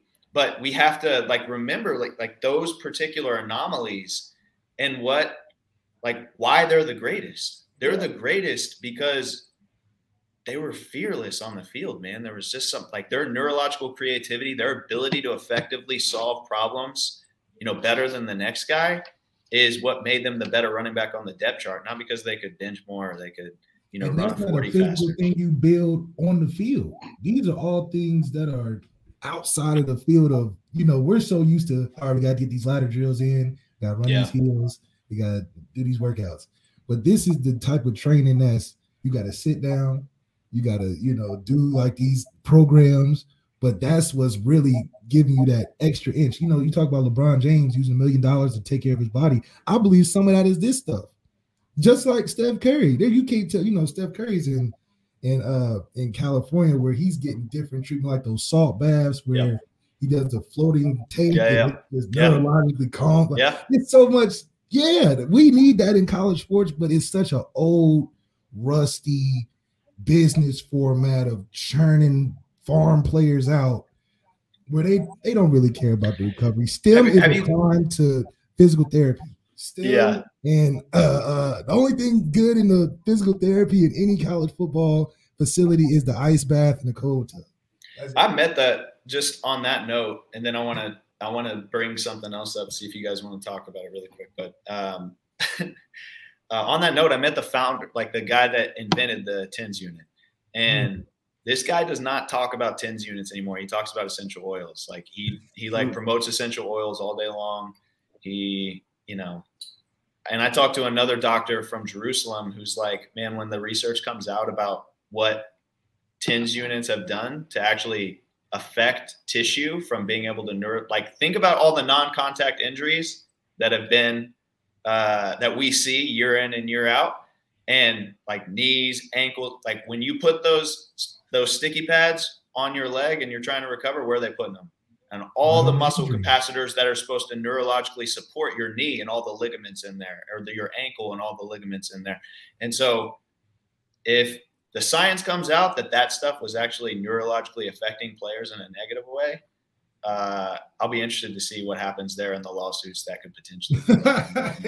But this is why you got to use electricity intelligently. Like you can't just stick your finger in a light socket. Like that's not going to be a good day for you. But like we got to think of electricity like with the versatility of something like water. In fact, like you wouldn't have water if it wasn't for electricity, because electricity foundationally is how atoms exchange valence electrons. So like there's so much versatility, like just the realm of like electricity is life. Everything that is life or bios has to be defined electrically. That's why we measure it electrically when we're measuring life. Like if you want to measure a life source, It's got to be measured through a waveform that we measure through electron flow.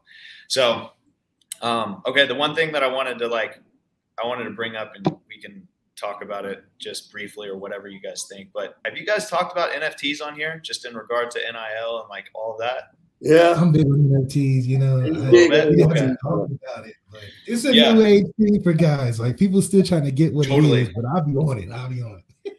I mean, I think it's an interesting conversation just in regards to NIL, because I think that once athletes figure out what NFTs are, the whole conversation of all this stuff changes. I mean, just like night and day.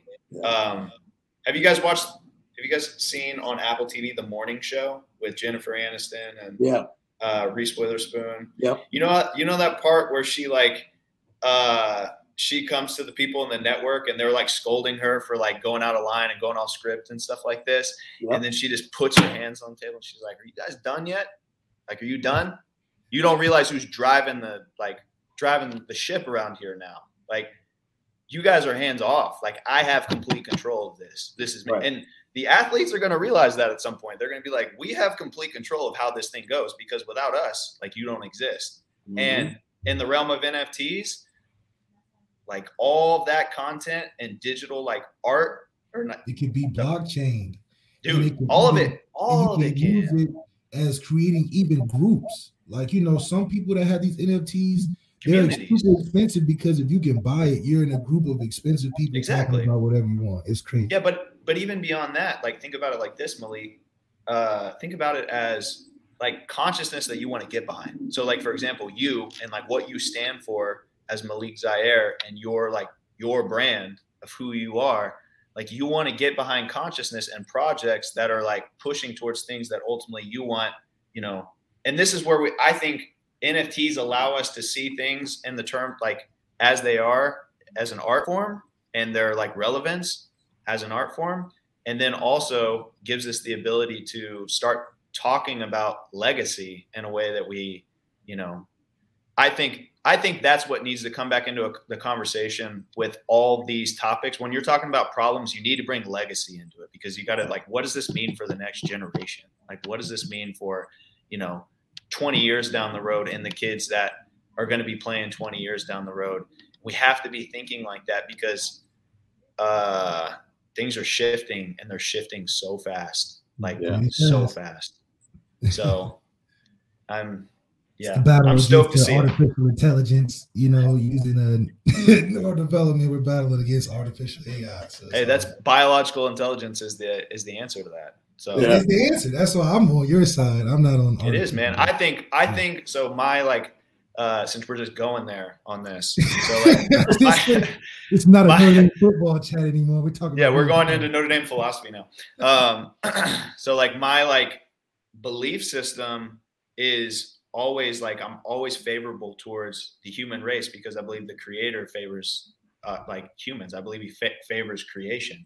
I believe that love favors created, like, you know, the creation that is bios. And so I think that the more we tap into what we understand as biological intelligence, and what the just you can get your mind blown just understanding how self-sufficient we really can be in the realm of biology. It's just nuts. Like, the amount of power that's in an oak tree can like power a city if we really learned how to like channel that properly. So I think that things ultimately, like, and here, like, this is long term, but like, I feel that things end up actually going back towards a garden state, and towards, you know, more like something like you would see off of Avatar or something like that, versus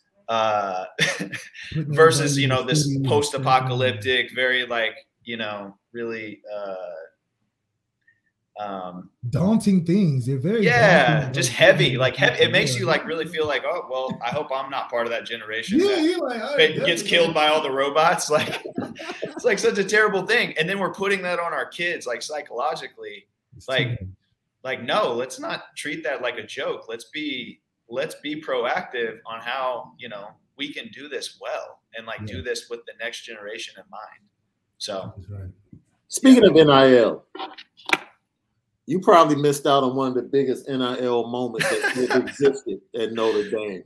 Yeah, your picture is still making money to this day. October 19, 2013. Everybody knows the iconic photo that was taken.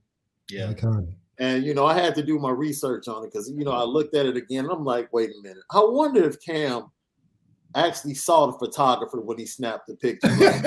Just you know, because there are locked eyes 70 yards away. Just saw it. Just like, here we go. Just get and it. then I thought about it and I said, no, there's no way he saw that guy snap that picture. Eagle eyes, man. I mean, you was Eagle like, powers. He was locked in, like you knew where he was at.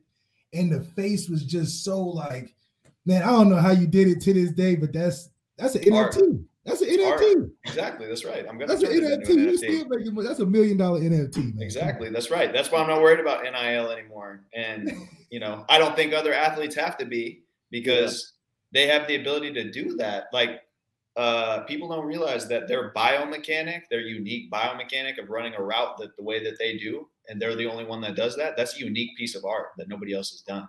Like you start looking at just the way players move, that now can be determined as art, which I think is fantastic because we are entertainers and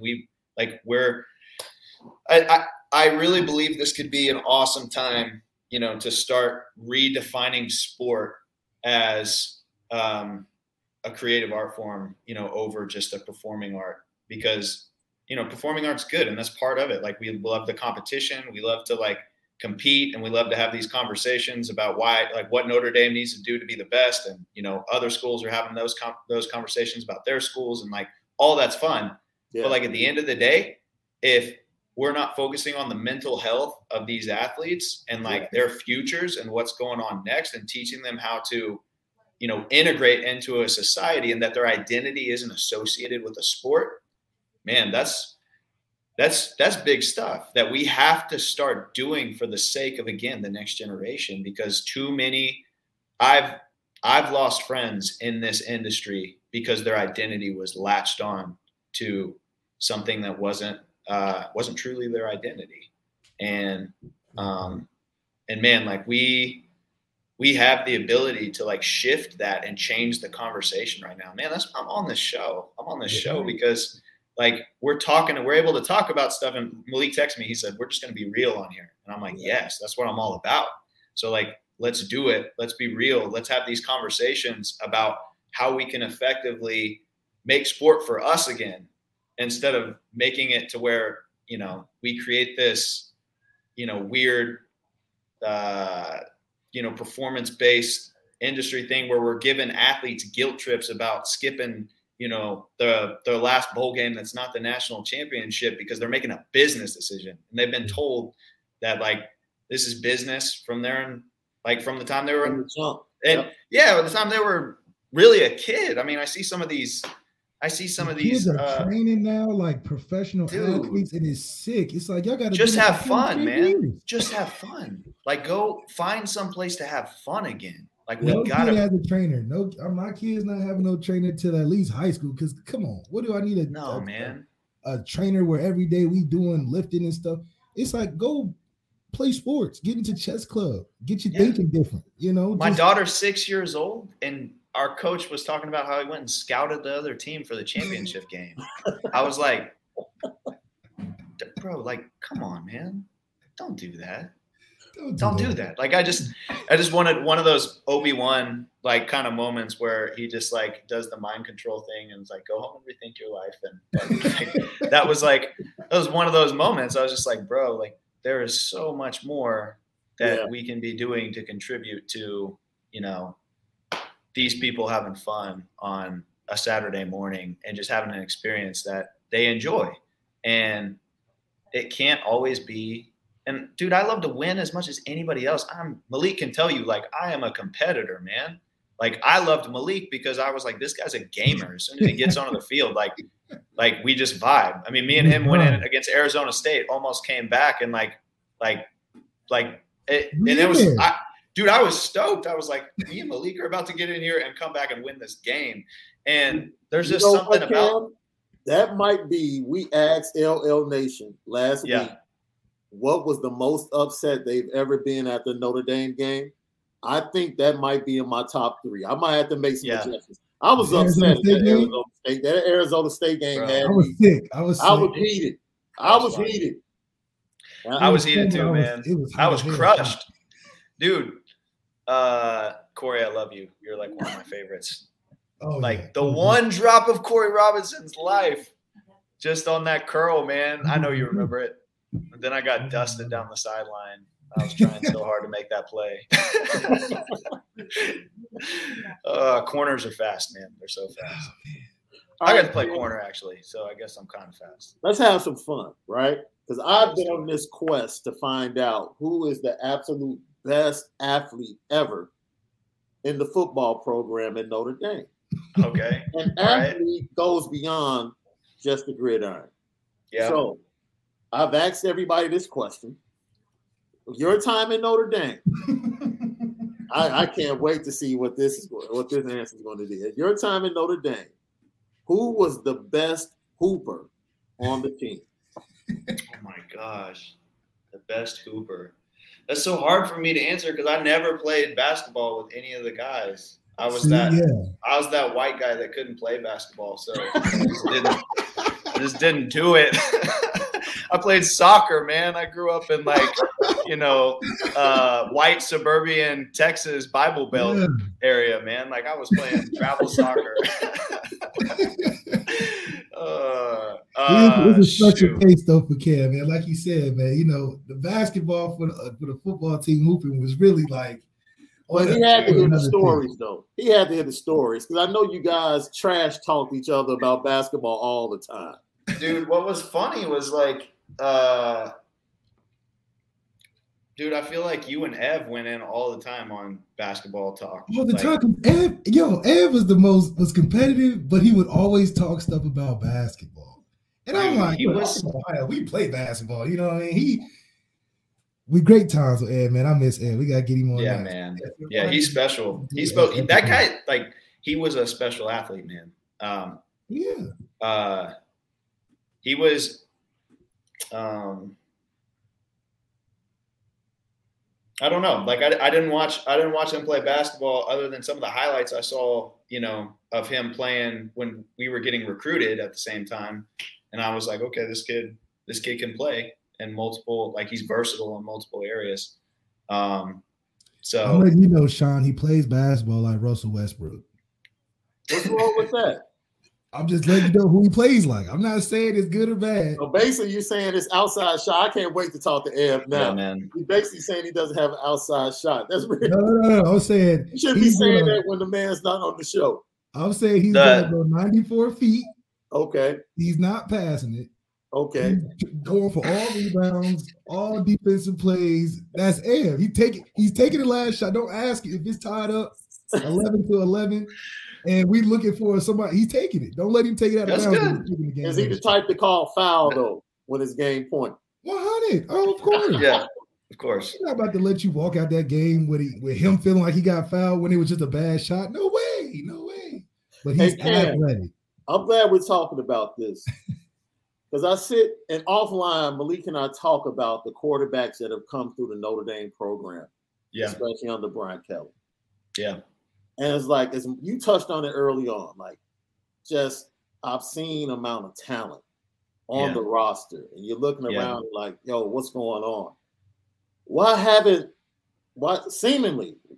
it seem like quarterbacks during your time and then after you left just haven't been able to develop and take that next step to become elite quarterbacks at Notre Dame? That's an interesting question. I don't know. I guess it just depends on what you define as a leader. You're talking about first round draft pick type guys, because I feel like we've had great Ian Book, Deshaun, Malik. Malik's time right when I left, it was he was playing at another level, bro. And then Deshaun comes in and picks up and and he plays at another level, like just, turns on his game. And that just, again, shows the talent that's always there. You can be as great as Malik was and like get in the Heisman race and do all that. And then you got a guy like Deshaun that comes in behind him, and it's just, that's how it was a running back. Like every time there was the ability to like go in and make a case for, you being the guy. It meant so much. yeah. Every time you got out there, it's like, damn, it might just be my last just because of whatever. Like, you never know. Yeah. Yeah.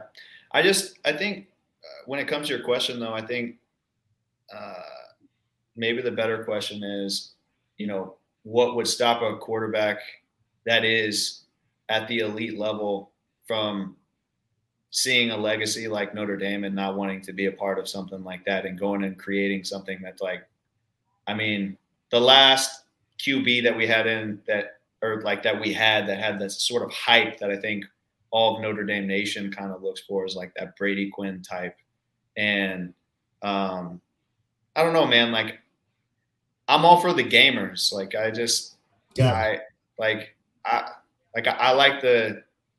like the guys that are just fearless, like when they go out there, man. Like that's the quarterback that I want to be with. I want to be with the guy that, like, he just knows at the end of the day that the cats around him are all that he needs to go win. Yeah. And dude, when you get a quarterback that's got that type of like that kind of confidence, it's different. Like there's a lot of guys that feel like they know that they can do it like themselves. And I like that. I think that you need that in a way. I think that you need that almost like confidence that almost comes across as like cockiness or arrogance sometimes to like some. But then there's also like, as the quarterback, you have to understand that you help define and set the tone for the collective consciousness of that offense and ultimately that team. Like, and there are ways that, I mean, your mindset is so important to leading that. Like, and it can be anybody. It doesn't have to be the quarterback, but the quarterback, like, there's something special about that position, man. Like it defines the physical momentum of the game that actually like translates into what I believe like the metaphysical momentum of the overall team.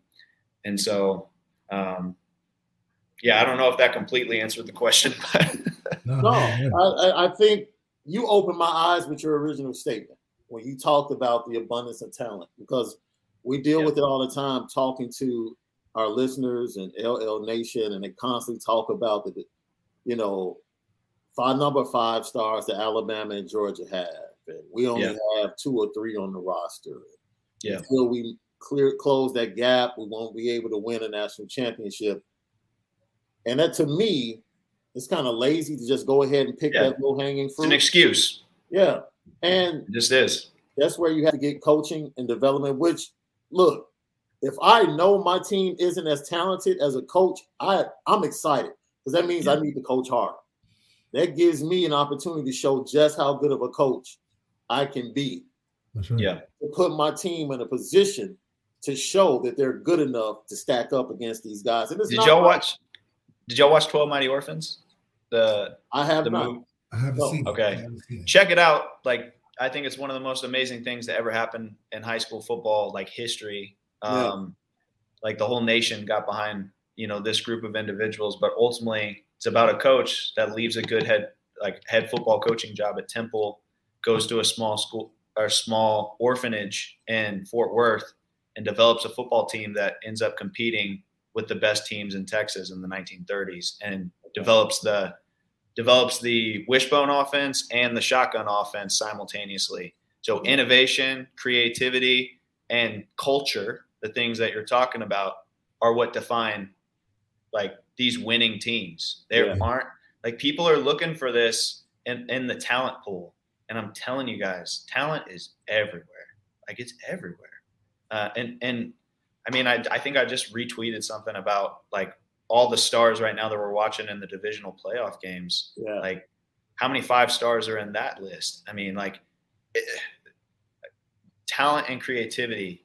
You gotta, like, it's creativity. Like, we gotta start looking at creativity as a indicator for potential, like, I don't know how to put it, but potential dominating play, like players that, again, are fearless and have the ability to innovate and create in ways that are unique and can get comfortable with their team and do the stuff that, again, like we were talking, like a guy like Patrick Mahomes is able to do because he's so like comfortable with his team, and he set the tone of that collective consciousness in such a way that it's like things just happen. Or like Brady as another great example. Like Brady was just like, things were just falling into his lap. It felt like it was just, everything was happening the way that, like, you just know Tom Brady's gonna give you a run for it at the end because he's Tom Brady and he's got those intangibles, kind of like Michael Jordan always had. Like, just there's something about him that when he steps on the court,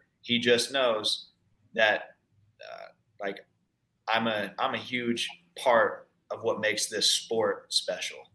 Yeah. And dude, that level of thinking, that's a dangerous level of thinking. Yeah. And I think that's where you're going to start to see, you'll see the special things that I know we all want to see at Notre Dame through like a team that ends up coming into unity in ways that are just unique, because there's so many ways to be divided right now, like with all the NIL stuff and all the drama outside of, like, it's a really great opportunity for a team to come in and be extremely disruptive if they want to, by coming into unity and like creating that level of communication that's absolutely seamless. And again, when you're on a team like that, you know it's special. You just feel it. It's just different. There's something different about it. Yeah. So. All right, Cam, you have to answer this question because this podcast is a chocolate chip oatmeal raisin podcast. Okay. Okay. All right. Oatmeal raisin or chocolate chip? Which cookie? Last cookie you ever have to eat? And it's only one answer, baby. I actually like the chocolate chip oatmeal raisin cookies from Potbellies, or I like the blended. Like the blended version. Okay. If I have to choose between the two, I'm choosing chocolate chip. Because chocolate chip with milk is just like, you can't go wrong. But like, if I'm getting it my way, I'm getting the blend. I'm getting the hybrid. See, I like it. Cam, what did you think about that performance by that particular quarterback for the Buffalo Bills on Sunday? Pretty good performance. Wouldn't you say? Dude, I heard you guys talking about this earlier. Oh man, Malik is like one of the biggest haters I've. Malik, I don't know how you hate on him, man. He is a gamer. Like, he's a total gamer, man. Yeah, but gamers got to win too. Now, I like that he's entertaining, but shoot, I'd go to the concert if I want that. That's true. He does got that curse of the Buffalo Bills that he's dealing with. We could get Doug Flutie on here to talk about that a little bit. Well, hopefully, if his entertainment can equal some more wins, I'll be a Josh Allen fan too. Yeah, I think you'll see it. I think you'll see it in the future. I think what we saw, what we've seen this last 2 years is the beginning of a like really cool rivalry that will continue to define itself. I think. Just in the competition of two like brilliant athletes that are able to, lead their teams in a way that I think that was one of the funnest games I've watched in a while in the NFL, man. Like, I mean, obviously everybody was saying it. This last weekend was nuts. It was just. Man, wait till you see the one this weekend with the Chiefs and the Bengals. That might even be topping that. Dude, that's good. I'm looking forward to that, man. Joe Burrow's fun. He's fun. That's right. You heard that. You heard that. Yeah. Creative, fun, fundamental. Exactly, man. That's what I like about him. He's got a swagger and like something about him. I know you guys, I think you were talking about him about being a top 5 quarterback and all of this. And I think that it would be I think that he's definitely one of the most confident quarterbacks in the league right now. I think he's a top 5 at his confidence level, as he should be. And that's how you develop into an actual, where everybody is undisputed. Yeah, that's like one of the top quarterbacks in the league. That gets you there. So I think he's on track to being, something special in the league. Well, I hope you can be here to support Malik neurologically on Monday. because his Bengals more than likely will be on vacation, and he's going to need that support because I'm not giving him any support. That's okay. Yeah. I don't need it. Look, I'm gonna torture him for that full hour. Josh Allen played the best he could and couldn't get it done. Joe Burrow got to just play 1% better, and we in the Super Bowl, baby. He might have to get tickets, man. He has to play 1% better than who? 1% better than what Allen played. Did you see the game that Josh Allen just put up? I'm sorry. Joe Burrow just has to be 13 seconds better. That's all we need. Bingo country, stand up. What if playoff P is the one with the ball with 13 seconds? Joe Burrow's on the sideline. What are you talking about? We're not even talking about the fact that Josh Allen is not good because, first of all, who chooses tails and heads or tails? You're being very. Who chooses tails and heads or tails? It's heads. Everybody chooses tails. So yeah, he not only lost the coin toss, he lost twice in one game. Who chooses tails? Oh my gosh, that's funny. I'll never choose tails because he's always ahead. You know, I never choose tails as a captain. That's what I'm saying. That's true. That's true. I would like to point out that you are being totally dismissive of Patrick Mahomes in this game. I understand you love Joe Burrow, but there is another dude that's going to be throwing the ball around. Oh, just man. Like KD. Like KD. He's going to get his 40. I think he's not that? Yeah. I'm sure of that. But I know I would never bet against Patrick Mahomes. That's all I'm saying. Like, I love Joe Burrow. I think he's amazing. I like to celebrate all athletes, individual artistry, and I respect it. Patrick Mahomes is a magician, bro. You can say. So and then when it comes to scenarios like this, he's definitely made his presence known over the last 4 years, and he doesn't look like he's stopping anytime soon. So. We did the show yesterday, right? So we end the show, and I'm watching TV, and I had not seen the Travis Kelce clip post game, and Kelce's like, "Yeah, that we made that play up on the fly." And he's like, "That wasn't the route that was called." See, they can say anything when you win. You can say anything. Andy sends in the play, and we're in the huddle. And he's like, "I tell Patrick, look, I'm not running that route. I'm just going to run to the open space." Yeah. And Patrick says, okay. And they go to the line of scrimmage, and you hear Patrick say, do it. Yeah. And he's talking to Kelce like, yeah, do it. That's cool. See the same space. Do it. And that's why he double clutches on the throw to give him time to get to the open space. That type of special – dude, we talked about this. Yeah. Who has, at the end of games, there is no other team that has a trio that can hit the switch like the Kansas City Chiefs. Yeah, everybody knows that. Dude. But we already look at that, man. Like Patrick Mahomes, he's like a composer, and he's got his symphony, and he's got those guys that if they got that level of confidence, and they have the confidence that Patrick can get them the ball in situations that. Dude, again, that's the stuff that you look for that is special because nobody's just doing that stuff. No, that's the artistry and everything. Exactly. About. Yeah, exactly. It's the ability to improvise in a scenario where it's all on the line and to creatively solve the problem more effectively than your opponent. And what happens most of the time with these teams is they get too conservative in areas where they, are ahead or and they stop using their creativity out of fear of getting beat. And that's when you're scared. Tom Brady. Bro, I don't know. You can't let Tom Brady just get that sort of momentum, or maybe you just can't not let him get that sort of momentum. I don't know. Yeah. But I don't know which one it is. But there's definitely something about keeping your pedal on the gas. I'm a proponent of that. So before we let you go, Cam, you have to have, the return of Harry Hiestand. Everybody's excited. Yeah. Malik tells me all the time that Harry used to get it crunk in practice. You be over here, all of a sudden you hear Harry on the other side of the field just going in. Give me a Harry Hiestand story that you remember from your time in Notre Dame. Dude, I want to turn Malik. I think you'll get this. I want to turn Harry Hiestand's jump that he does, when he gets when he gets mad, you know, like that next level mad, he turns into a cartoon character and like both of his feet go like out, but his heels are together and he jumps like straight up and he just grabs his hat and throws it on the ground every time. Just a classic. Take the hat. Oh, man.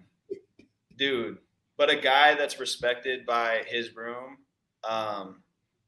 dude, there wasn't any position coach I don't think that was respected as much as Coach Hiestand was with his group. And the talent that he puts into the league year in and year out is like, I mean, it's undeniable. So I got to give those players credit too, because obviously like they have helped with that reputation that he has. But man, like awesome dude. Just yeah, man. I just think his players are connected to him. Does that make sense? Like players can, you know, they can like you, they can deal with you or put up with you or whatever. But when your players are connected, you know, that's again, that's the special stuff. That's the stuff that you got to have. You got to have. It's not just about business at that point. There's something beyond that, and I think that Coach Hiestand brings that to the table, and so that's why I'm excited. I know that offensive line is just going to continue to do amazing stuff as they do year in and year out, and bring in, you know, guys that they're going to be sending in the league every year and whatnot. It's just crazy. Coach Hiestand's great at that. So, Cam McDaniel, we appreciate you joining the Lucky Lefty podcast. Yeah, man. Has been a pleasure for me, professionally and just personally, to sit and have this conversation with you today. They have to rewatch this one, man. Yeah, we hope to have you back very soon. LL Nation is already tapping in saying, yo, have him weekly. We need Cam weekly. That's awesome. Enjoyed the conversation. And we're definitely going to stay connected to you, man, and return the blessings and to you and your family and to your technologies company and everything you're doing, because it has a greater purpose. I think people need to recognize that, you know, more than anything, it has a bigger purpose, and hopefully that purpose will be recognized by others and they can be blessed by it. Thanks, man. That's real. No, I appreciate you, man. And Malik, I just want to encourage you, bro. Like I love what the community that you're creating here, first and foremost. Like, wouldn't be on here if I didn't love that community and love you and just what you represent. And dude, just want to keep encouraging you as you're having these conversations around these topics that like need to be talked about right now. Just like, I would love to continue that dialogue with you on just really pushing for the celebrating of athlete, like in sports being celebrated as a creative art form, man. Like that's the stuff that, you know, I know for Notre Dame, like wanting to win a national championship, like these are the things, like the consciousness that we have to, and the philosophy that we really got to bring to the overall organization, to where everything becomes streamlined at that point. You begin to know what you want to do, you know, psychologically, like with your team, you kind of have that like concept of what you want to instill tactically, technically, all the perspective on therapy and all the stuff that we've talked about. So, yeah, man, fun show. Like, love the topics that you guys bring up. So it's been awesome. Thanks, man. All right. As always, subscribe, share, like, let us know that you like the Lucky Lefty podcast. Cam, we'll tap in with you soon. Thanks, Sean. All right. Thanks, Cam. Yo, that was Cam McDaniel, former Notre Dame running back, right here on the Lucky Lefty podcast. That was, man, that conversation, top notch. Top notch. Yeah, top notch, man. We appreciate it. Petticoat.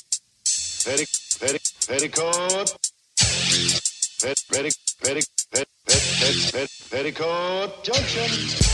It's time to get petty. Oh, we did a good job executing. Are you upset with something? And fire up the Petticoat Junction train. I just don't like you. You don't? No. What is today's petty history? Petty Junction.